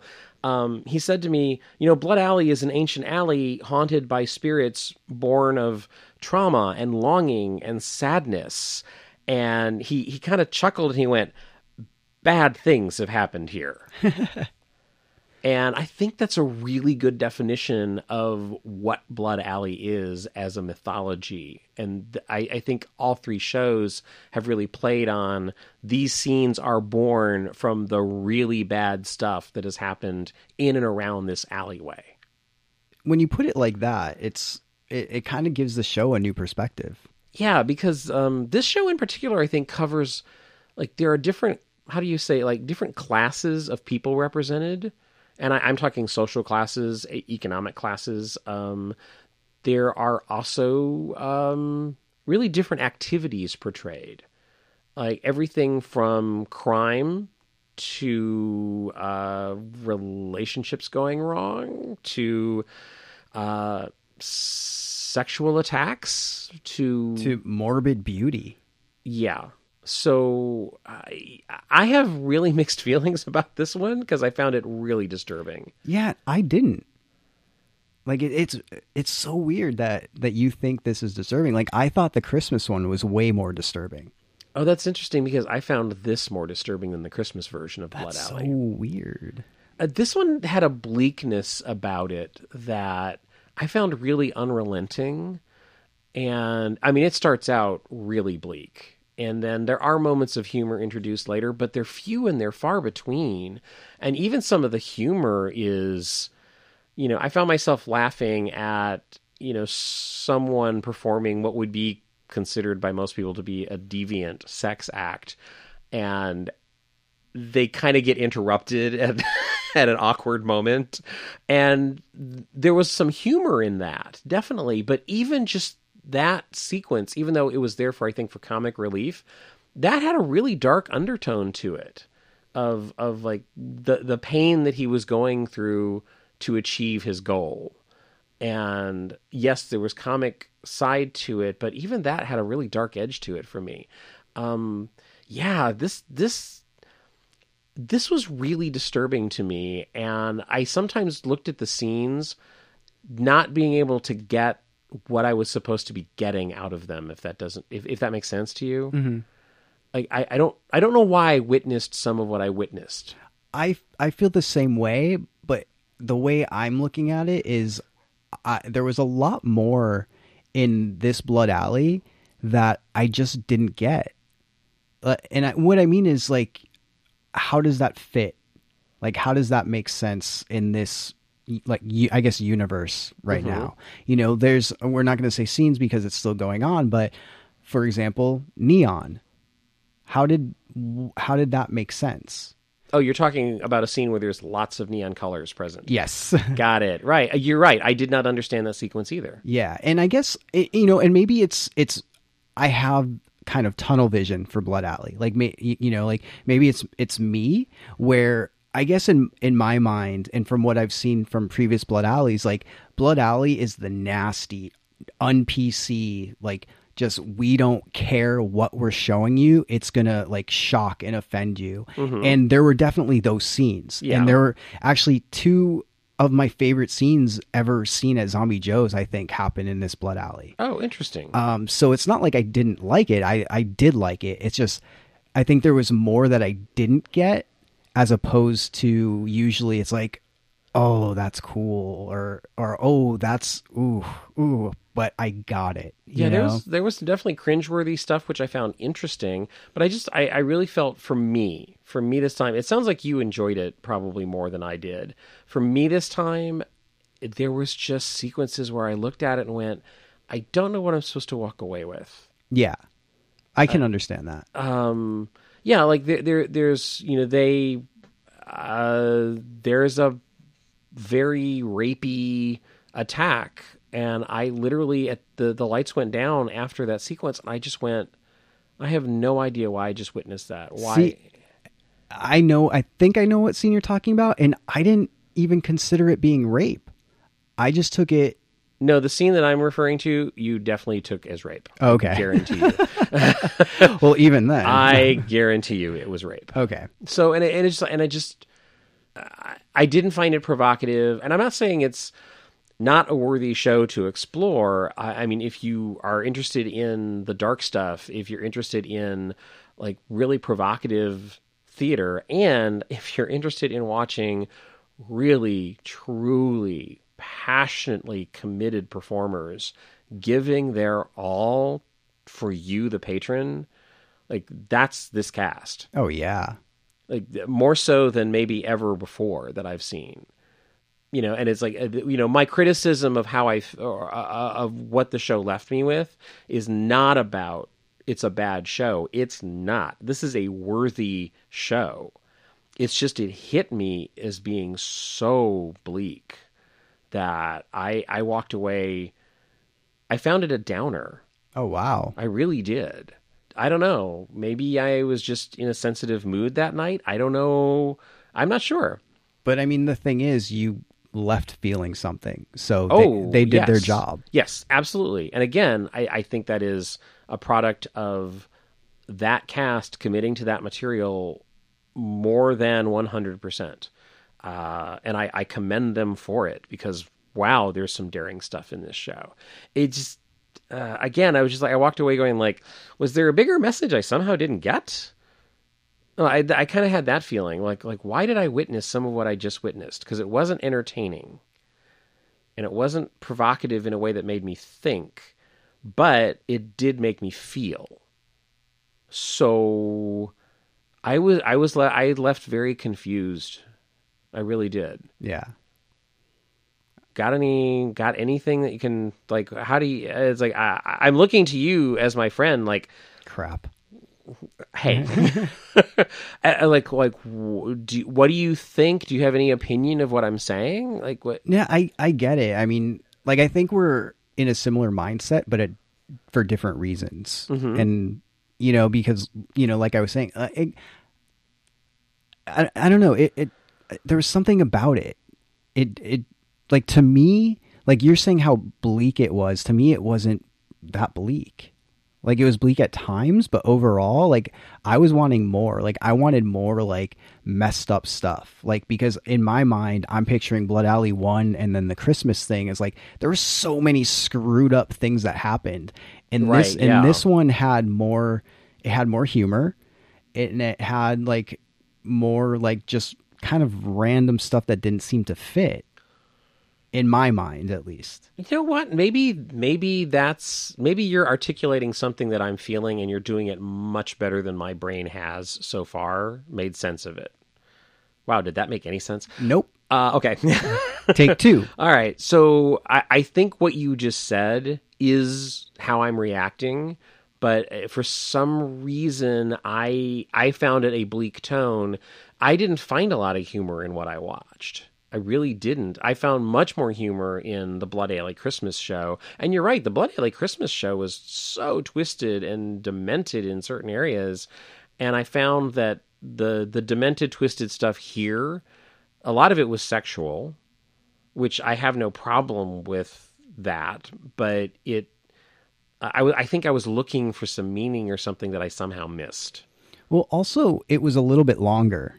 This was, I think, like almost an hour long, if not a little bit more. Yeah. So maybe that's another thing. Whereas the other two shows were such, like, they combined so much into a shorter amount of time.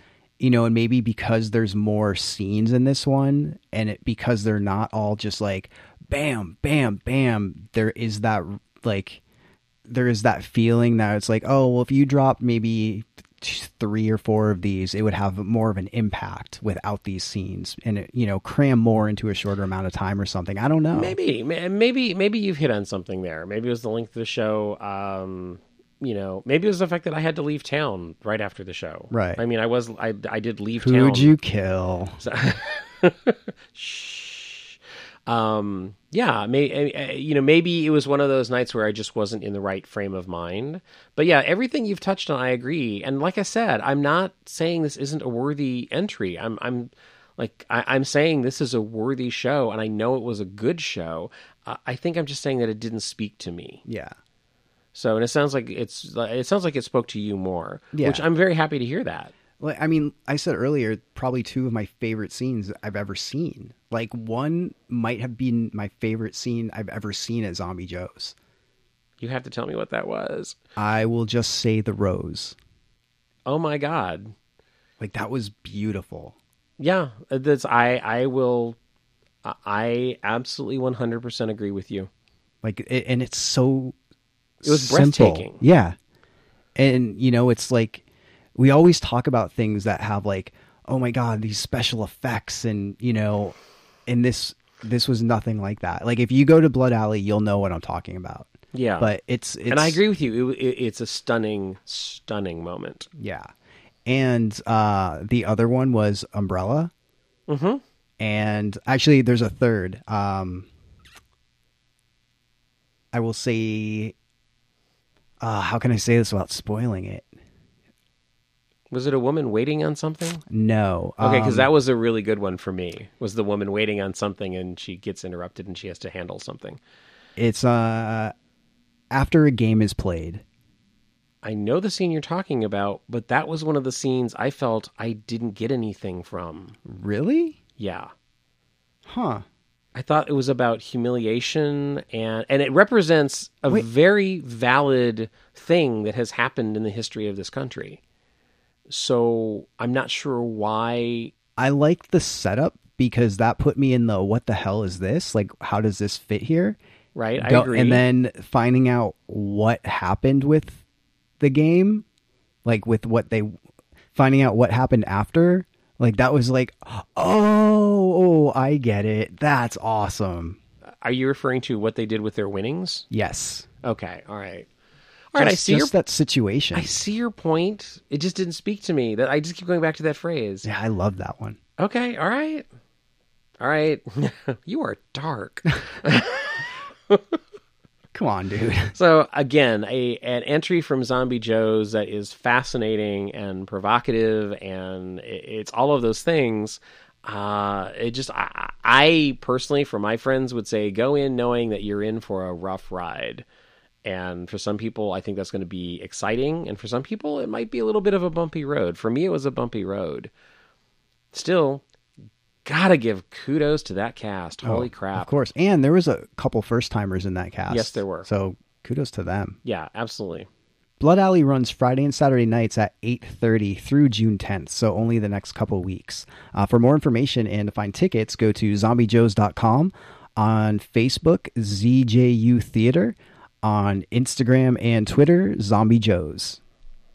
Now, Russell, apparently there's not enough for you to do in LA, so you went back to Vegas. Yeah, I did. Partially because of the holiday weekend. I hit up my friend Omar and said, "Hey, I want to come to Vegas and see a show." I had mentioned on a previous podcast, there's a theater company called Majestic Repertory in Las Vegas, and I had met the director of a show called Hand to God, and I knew that he was going to be directing a version of Carrie. His name is Troy.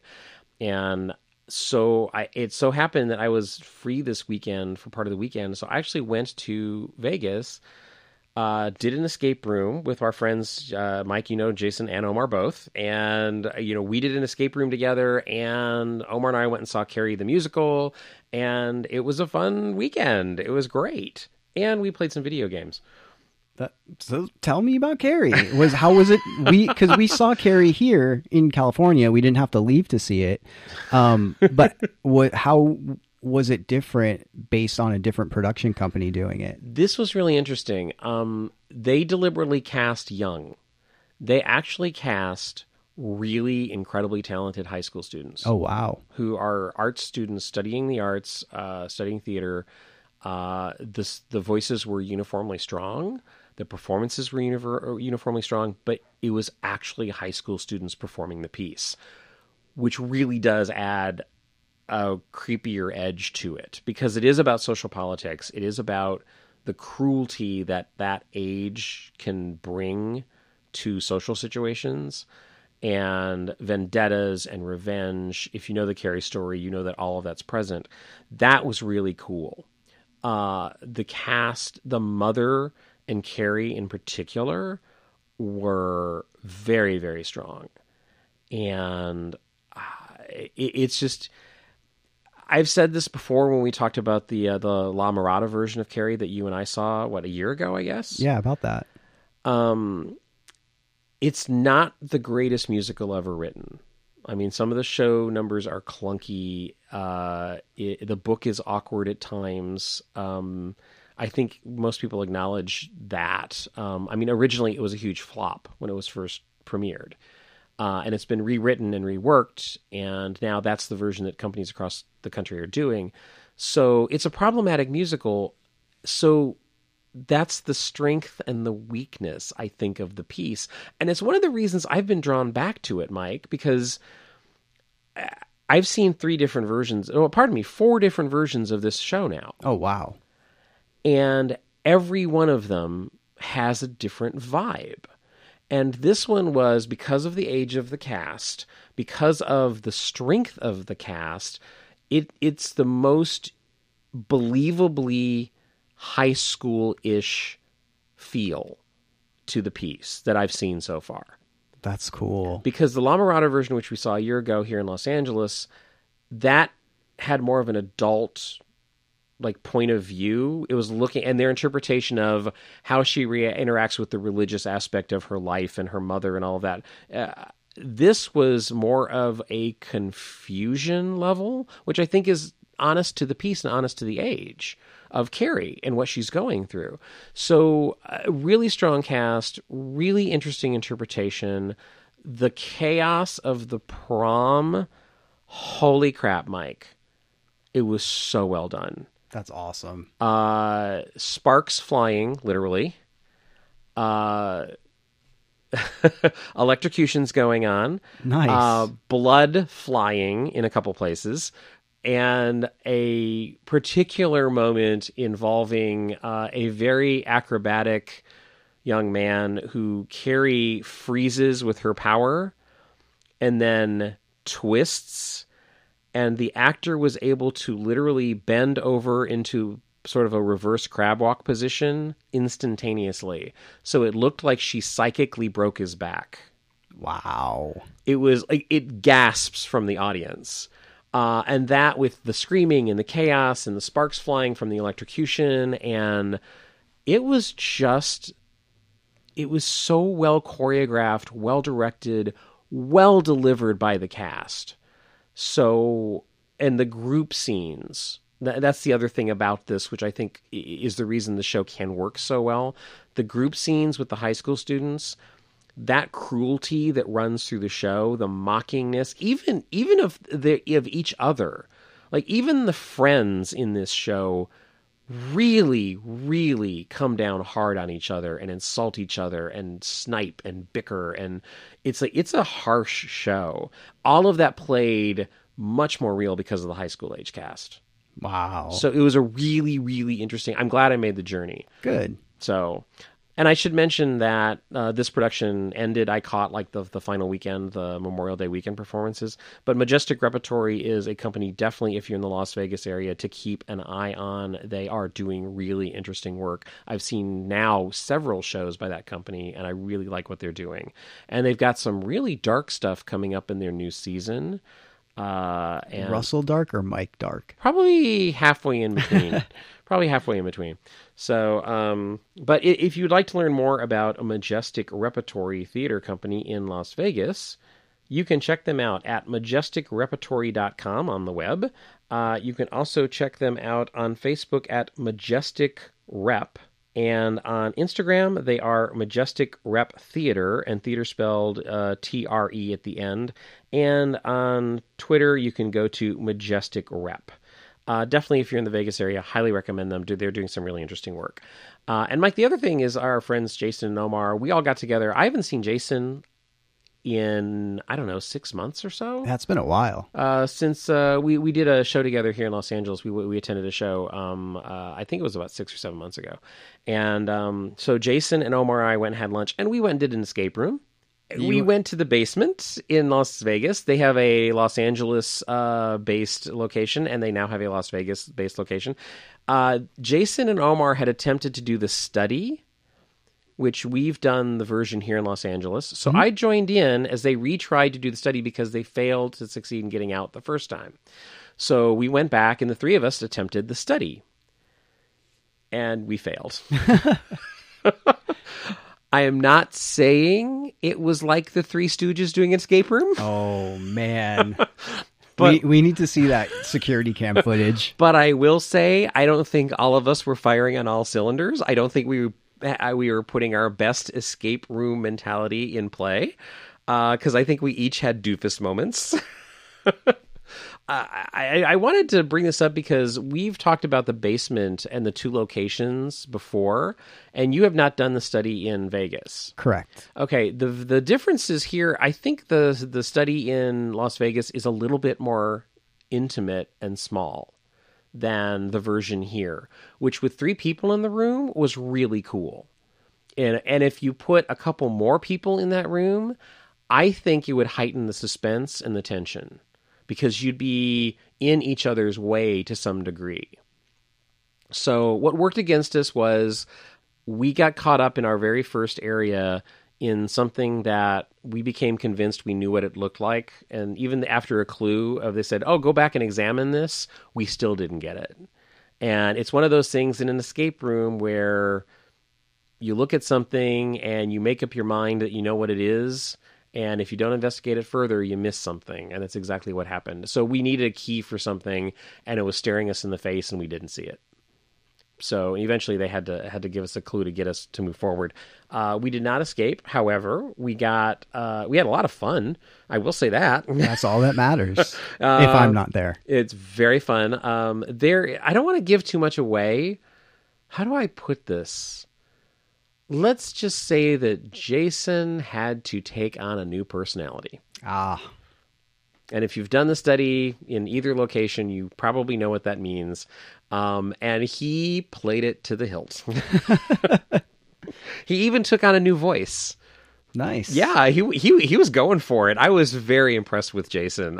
He really went for it. So if you've done the LA one, do you think there's enough different that you need to do the Vegas one? I think it's very similar. And it's funny because we escaped the LA version, but we did it, 2 years ago? Yeah, when it first opened. Literally, I only remembered one thing. Wow. That was it. I just remembered one. When the clue popped up, it was like, oh yeah, that's the clue I remembered. And I didn't remember the details of it. And unfortunately, we didn't get far enough to use that clue. But I will say, had a really good time. The plus on the basement is the environment and the atmosphere that they create. They create a really creepy vibe. It's fun. It's not dark and scary. It's just dim and creepy. And I mean that as a complete compliment because of course. I think that tone, they do it so well. So I would, if you're in the Vegas area, I highly recommend the basement. And the study, I actually like the study more than the basement room, to be totally honest. Oh, wow. Yeah, I really do. I think what you saw of it. All right. Yes, what I saw of it. Yeah, and we just had some bad luck. We opened various locks, but we didn't find like 1/3 of a clue, and like we just stumbled here and there. So yeah, and there were a couple of things right in front of us that we didn't notice, but had a good time. It was great doing an escape room with friends again. Yeah, that's always fun. Yeah, and Omar and Jason and I don't think I've ever done an escape room with Jason. I just realized that. Yeah.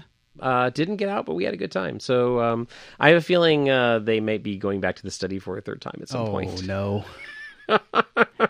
Now I think it's a quest.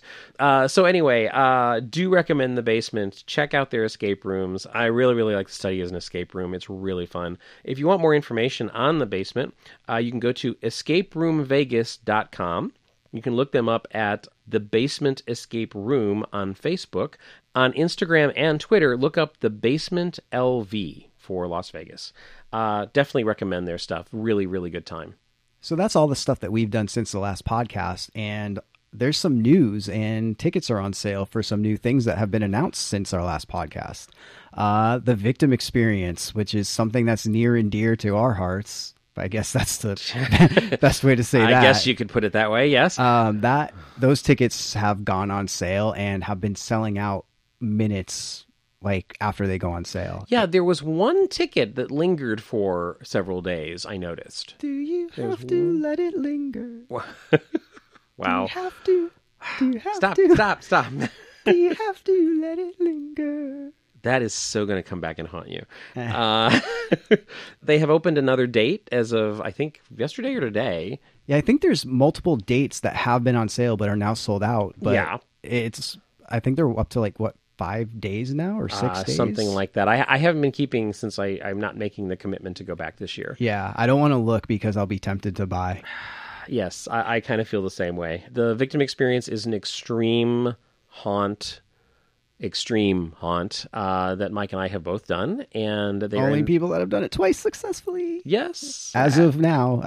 This year will probably change since I know there's a couple people going back for their second times. Yes, that's true. I have a feeling that record people will be joining us in that record. Omar, make us proud. Yeah. So good luck to everyone who is attempting the Victim Experience this year. Mike and I know several people who are attempting it this year. You'll need it.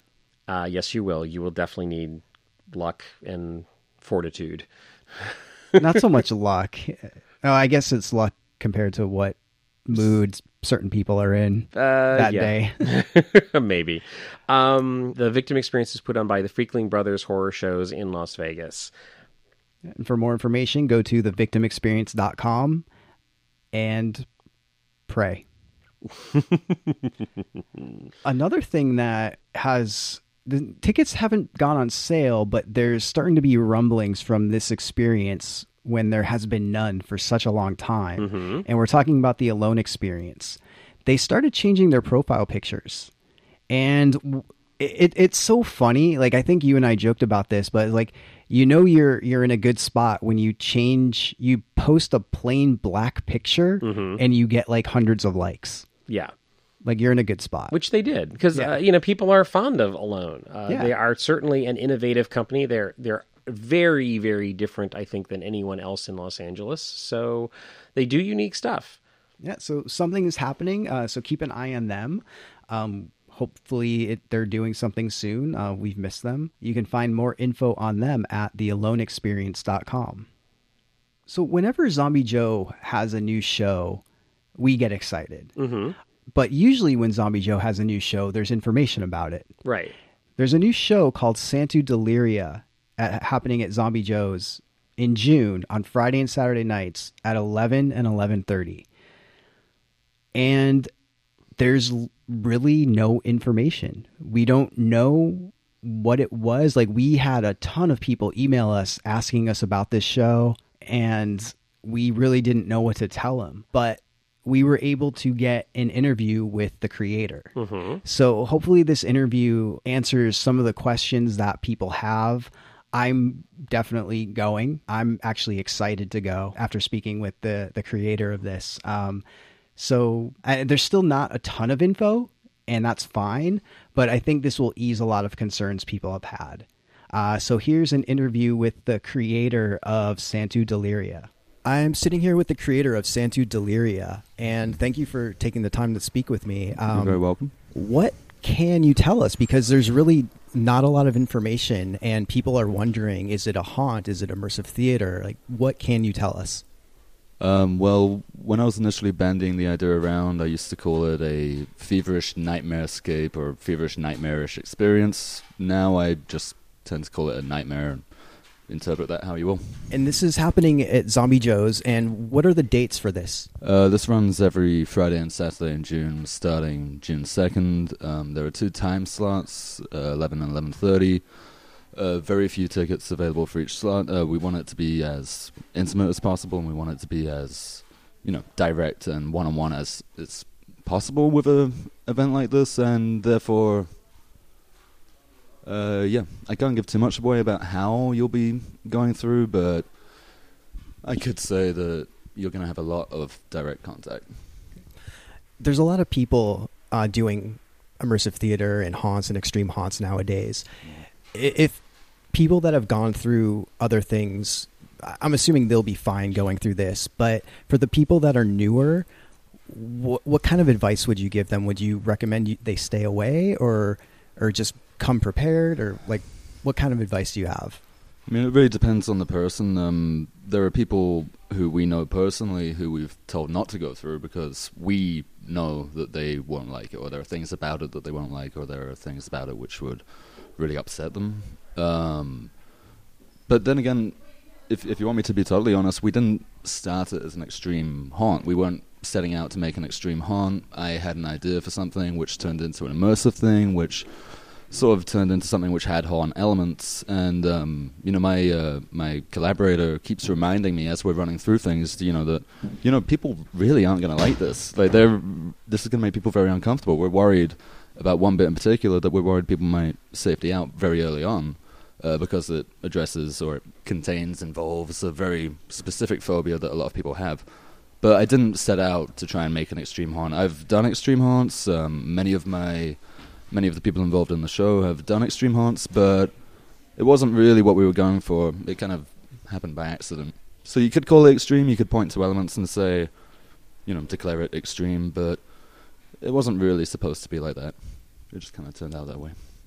So you mentioned there's full contact, there's a waiver involved, and like I mentioned earlier, there's very little to go on.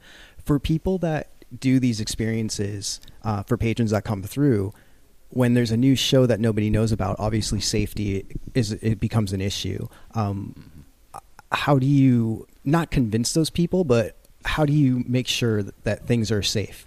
Well, I mean, the truth of it is, and I don't want to downplay anyone's expectations or their fears, but there's really nothing unsafe in the show. There are issues that we sort of came across where we thought there might be a safety complaint. Fucking hell, I really loved this one bit. Like, it was so fucking good, really, really powerful. But at the same time, when we were running it through, there was just like a margin of error for safety, and we eventually took it out just because we couldn't guarantee that nothing would go wrong. But other than that, really there isn't a safety issue. We all know what we're doing, and anything that was unsafe, we wouldn't really pursue that far.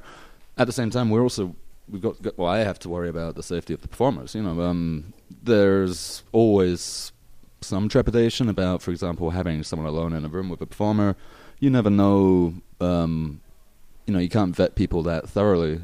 We have to be very careful about that. So we've kind of considered every possibility as far as safety goes, and we're pretty sure that it's safe. That's great to hear. I hope that's convincing enough for you. Yeah. We're pretty sure it's safe. Come along. We've been through worse. Yeah, you don't know my name and I'll disappear afterwards, but we're pretty sure it's safe. Now, this is taking place at Zombie Joe's, and it's fairly limited. It's only for the month of June.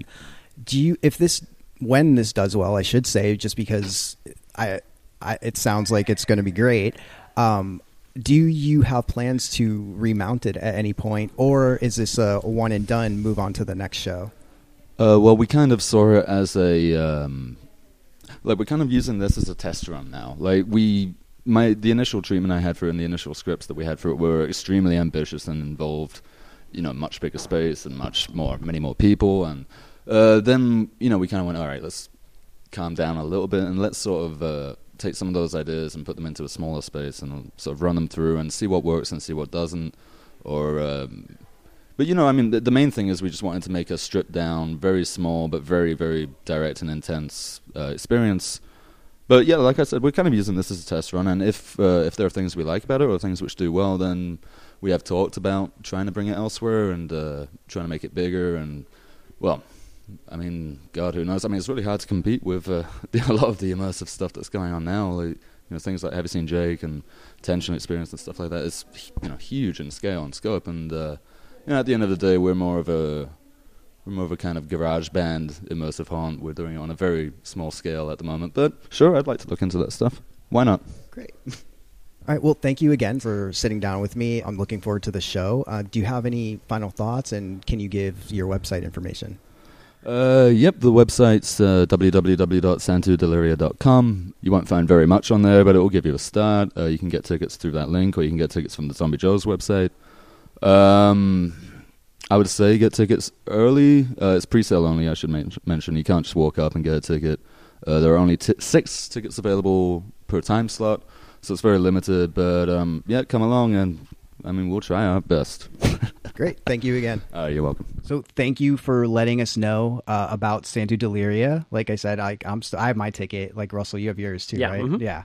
I'm literally fitting it in between 2 Fringe shows. I'm literally driving back and forth between Hollywood and North Hollywood that night. So yeah, it's happening at Zombie Joe's June 2nd through the 24th on Friday and Saturday nights at 11 and 11:30. You can go to santudeliria.com for some info and or zombiejoes.com to find tickets. And then Fringe is happening this weekend. Yes. It's starting. June of Hell. Oh, but it's a glorious hell. It's Come great. on. No, it is. It's just it's just such a crazy time. So literally, I am planning what mornings I can sleep in. Seriously, like.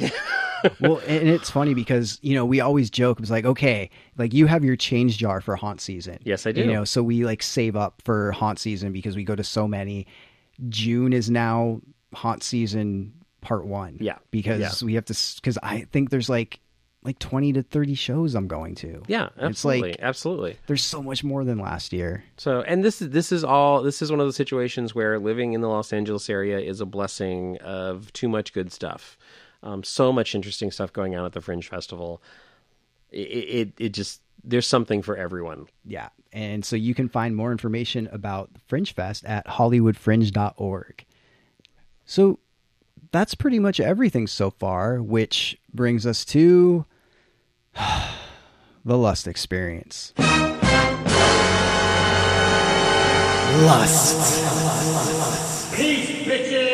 Oh, yeah.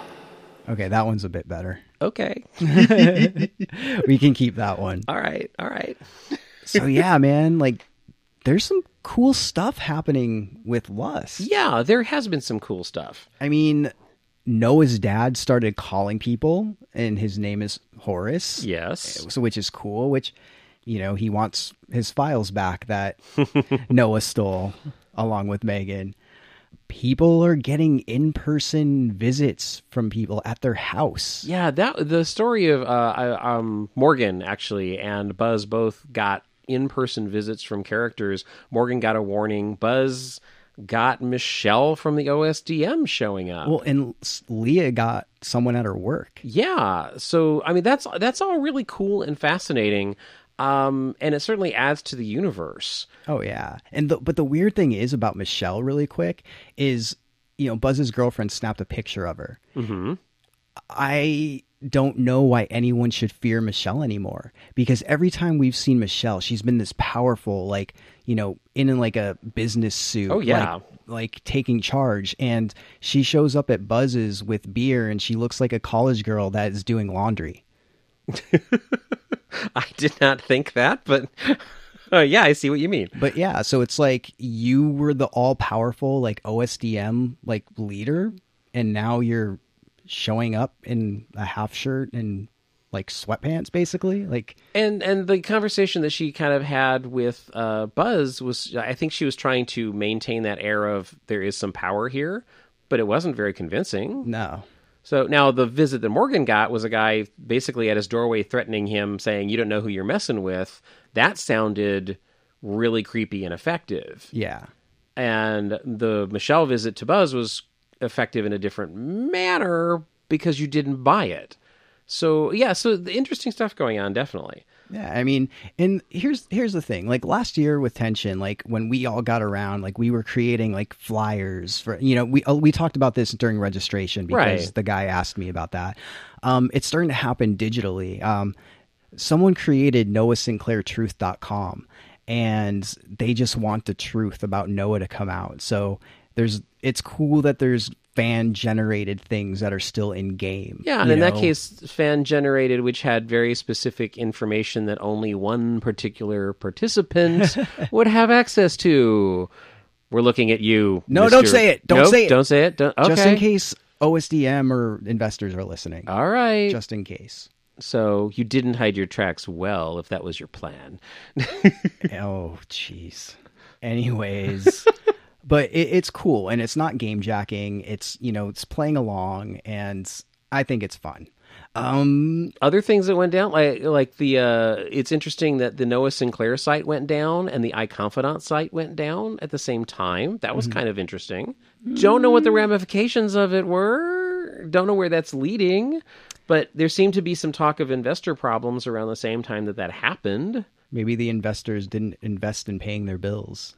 No, but around that same time, Mike, you had something interesting happen. Yes. Otis called me, and it was very weird and worrisome. How so? But first, okay, so he called me, and when I first met him, he gave me his phone number. Mm-hmm. And when he called me and texted me during the Pi meetup, he used that phone number. It was the same phone number. Right. This time, I got the call from an unknown number. And right away, as soon as I answer, he's like, "Mike, you know, this is Otis. What number shows up when I'm calling you now?" Oh, wow.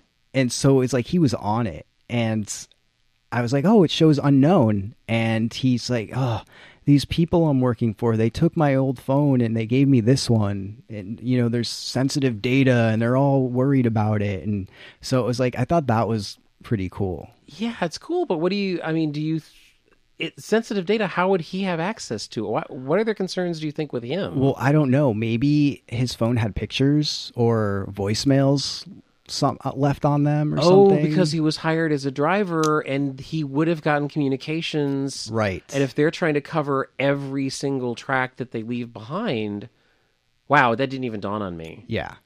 Because I didn't understand when I'd heard that of like what could Otis possibly have, but you're right. Just the fact that he was an employee ties him into all of this. Mm-hmm. But here's the scary thing, and I feel like I'm in the same position you were last year with Addison, because he started saying that and it's Otis, and if you've heard him talk, it's so genuine, and you just feel for the guy, and he sounded sad, and he was saying, it's like, I haven't really been able to sleep, and I'm having these blackouts where I wake up and I'm somewhere else and I don't remember being there. And yeah. And I'm having nightmares when I do sleep, and in the nightmares, I can see my hands and they're doing horrible, horrible things. Oh. And it feels so real. And it's like, what did you tell him? No, I honestly, I don't remember, because I was so in the moment with him, and I was like, Right. well, are you okay? Do you need to talk more? Like, do you want to meet, like, what do you need? Like, and then he asked me if I knew of a psychiatrist, and, I told him I didn't, but I would start looking for one, and I would keep my ears out for him. And it was just heartbreaking, because you could hear in his voice how scared he was, and how he didn't understand what was happening. Wow. Yeah. And so after that call, I went to the forums and explained everything. And then after I did that, I got another phone call from an unknown number. Mm-hmm. And it was from the accent guy from registration, who told me, or he asked me if I had spoken to someone under his employ earlier that day. And I told him yes. And then he said, not to ever reach out to him again, or else. So, which sounds very similar to what happened with me and Addison last year. Yeah, with the Twitter account. Yeah, right? with the Twitter account. So, it really puts you in a weird spot, because Yeah, it does. You don't know what these people are capable of. Mm-hmm. And for Otis's safety, I haven't reached out to him. Right, which I think, is the logical thing to do. You have to respect, because your connection is with Otis, right? Yeah, and that's the thing. I feel like there's no way to win, no matter what I do. Yeah, been there. Yeah. So if I reach out to Otis and he gets in trouble, it's going to be my fault, probably. Right. But, when I went to the forums, I was hoping people would take the cue. Like, I can't, but you can. Right. But I didn't want to say that, because obviously the dude that called me is reading the forums. So I didn't want to be like, hey guys, I can't. So you guys go and contact him. Right. But something weird happened with Otis this past week, and his Facebook account is deleted. Right. But we'll get to that point. Right. It's just, I don't know. I was hoping he would reach out to me at some point. Maybe like under the radar, but nothing yet. Right. Not long after that, other people started getting a few interesting phone calls. Tina, who we briefly interacted with at the day of registration, Mike, she was the one who I believe tried to take my picture, and she was the real estate person. Right. She had called Brad and basically said that she wants out of all this. So again, this is more of that things are falling apart behind the scenes, no matter what people try to paint as a public image of everything's okay. And it sounds like she had a meeting with Marcos, who, according to some people, was probably one of the investors. And apparently she was getting directions from him to trust her gut and make real estate deals based on her feelings. But she felt that there was something weird about the way that she was being manipulated. So information is going out about like that it sounds like the rats are fleeing the ship. Yeah. Well, and it's funny because after that, Brian Erzin got a call from Stacy, and much like your interaction with the ride to the hotel, right, he got hijacked by Sarah, who told him not to believe anything Stacy is telling you, and everything is a lie. We should mention that Sarah was the one who hijacked Right. Yeah. Right. Yes. Just because there's 2 S names involved there. So Stacy had called him and he was supposed to meet with Stacy, but Sarah showed up instead and pulled him away from the meeting. Wow. 2 S's. Yes. Now we need 2 L's. Interesting. But, that goes back to the Stacy who's in charge of iConfidant. The interesting thing about that meeting with Sarah that Brian got is he did get clarification that apparently Horace controls everything. Horace, who was Noah's dad, she kept stressing that like it was important information that he get, that Horace was the one pulling all strings. And it sounds like Sarah was aware of the meeting. So the question becomes like, how was Sarah aware of the meeting that Stacy was going to have with Brian? So all of this is interconnected somehow, but nobody really knows. So, and Stacy from iConfidant apparently left a message for Brian saying she was upset that he had missed the meeting. So speaking of iConfidant, how is yours going? Not well. Oh, really? No. It's not the match made in heaven? No. It's funny because I'm trying to, me, I'm the nice guy, right? Yeah. So, it's funny. It's like what I'm getting is, some people have said that they feel like they're talking to humans and their iConfidant exchanges are wordy and all of that. Mine started out robotic. I think on one earlier podcast, I said I answered a yes and no question without a yes or no, and it seemed to not handle that well. It literally felt like I was talking to a computer program. I don't think that's the case anymore, Mike, because I am getting some personal information. Apparently she's a woman. Apparently she was cheated on and broke up recently, but I'm only getting like 1 sentence information, and she's still echoing everything I say. If I say I'm questioning certain things in relationships because of my birthday, which just happened, she's like, oh yeah, I can relate. I'm questioning things too. And sometimes using the exact same verbs that I use. Like early on, I actually said something about this exchange being awkward. And in her response, she said, I feel awkward too. So it's literally, it's a reflection of me. Either that or your iConfidant is a 20-year-old girl. So, well, she says 39.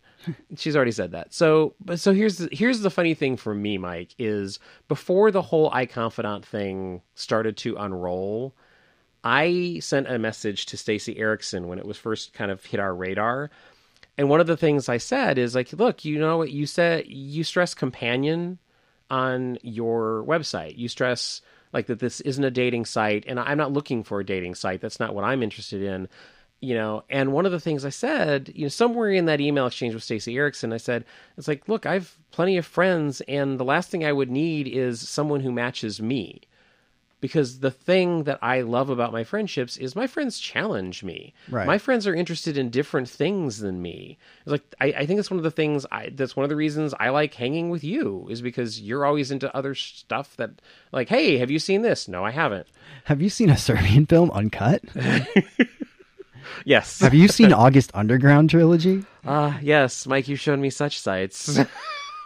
Some that I cannot erase from my retinas.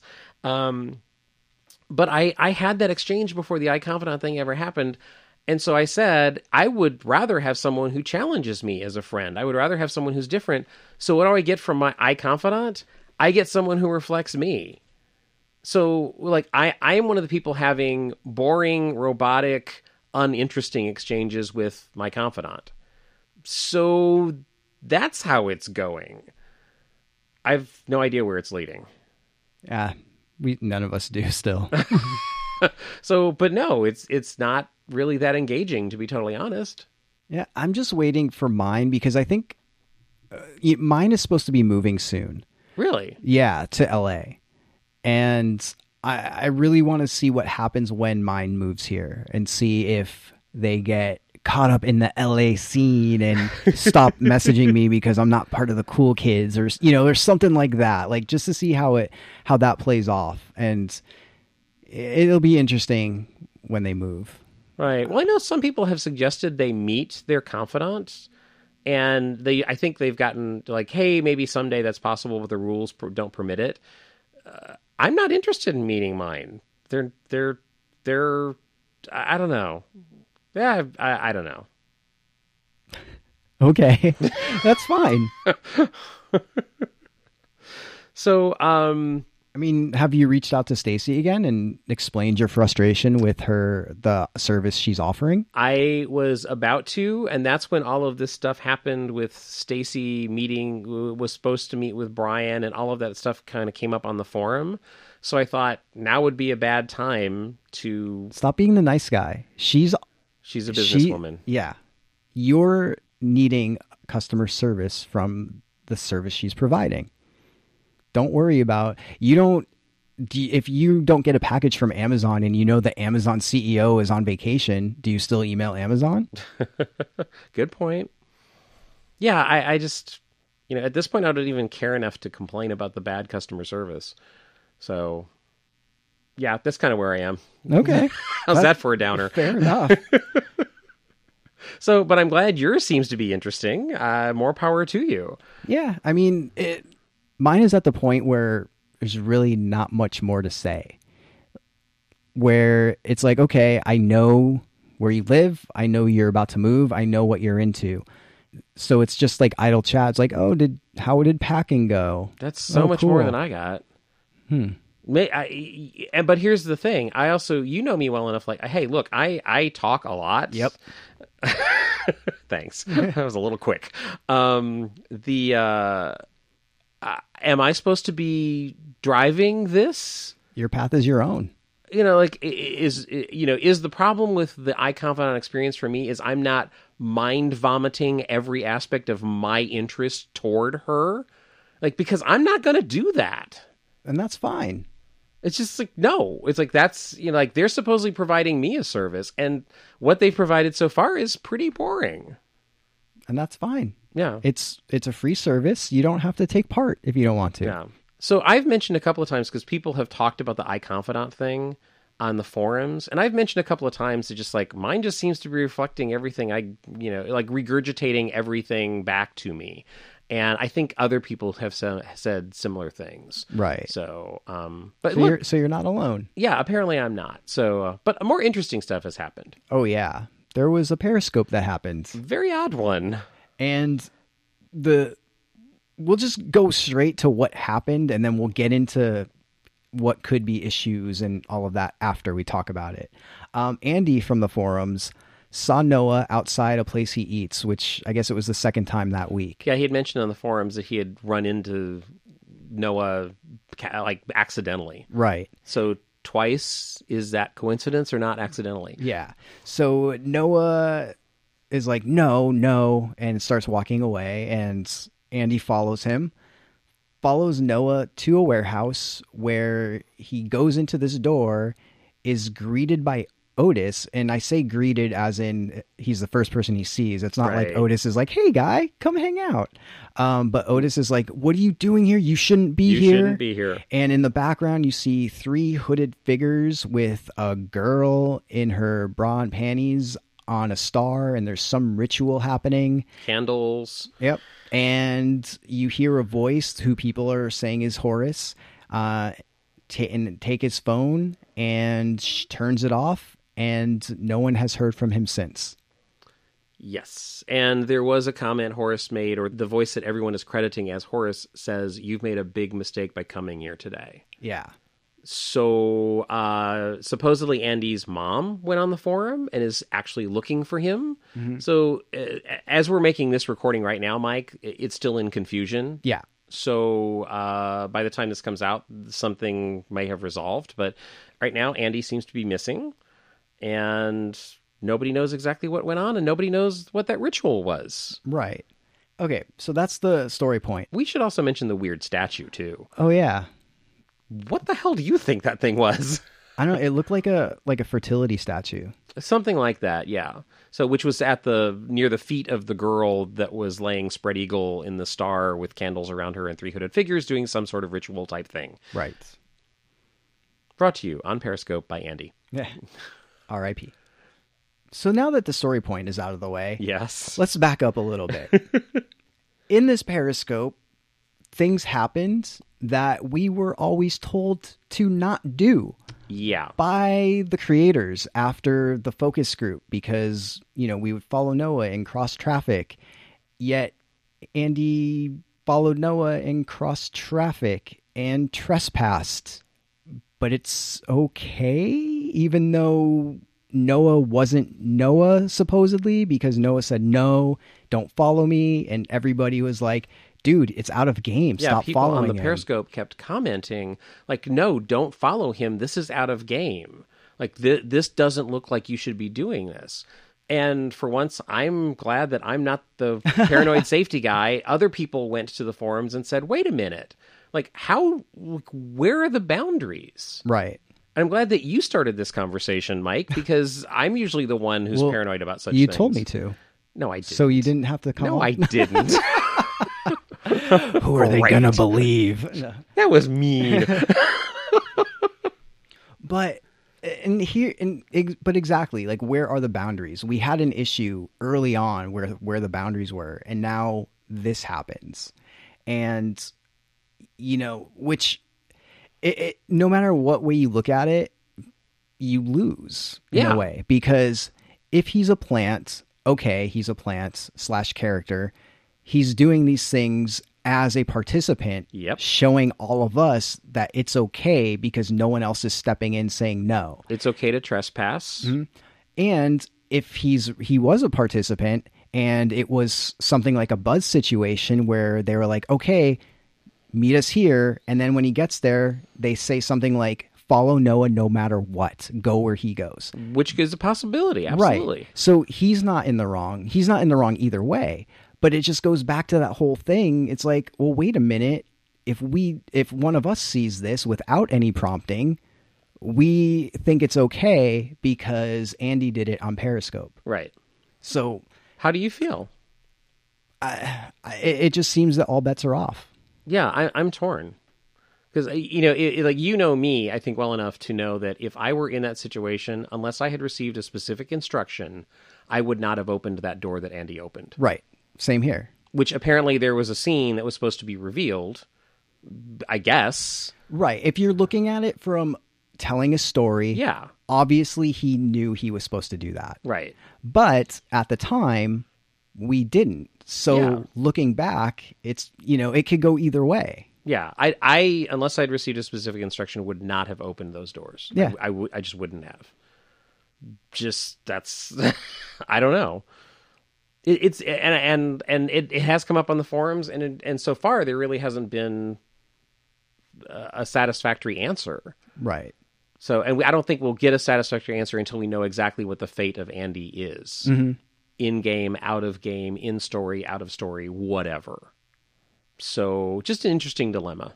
Yeah. Which seems to bother several people in the community. Well, I mean, I've had conversations with people, like, for some people seem to come to us when they want to vent. Yeah. So, obviously, like, but I've had a couple people like be like, what the hell? Like, this dude complains and then gets attention. So is that what it takes to do? Because this happened in Tension to a few people. Somebody has said that to me as well this past weekend.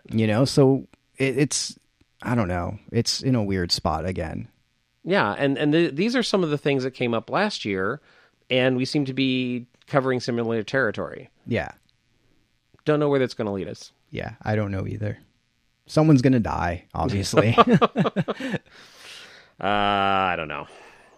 So the ritual was cool. The ritual was interesting.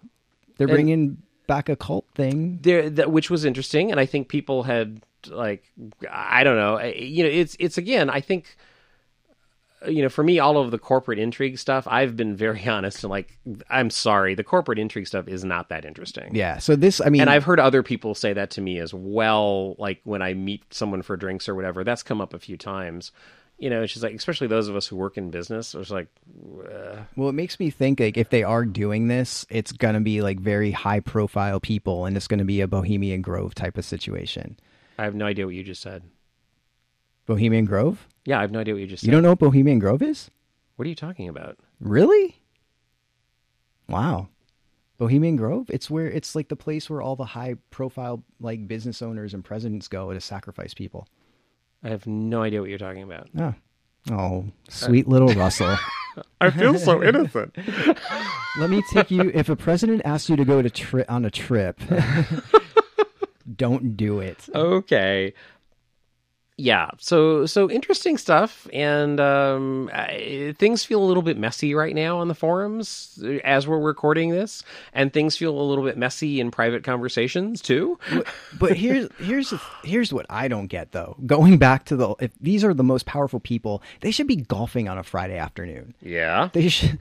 I made a joke on the forums because like Swingers is one of my favorite movies, where like when they meet the cocktail waitress, like he's like, the beautiful babies don't work midnight to 6 on a Wednesday. It's a skank shift.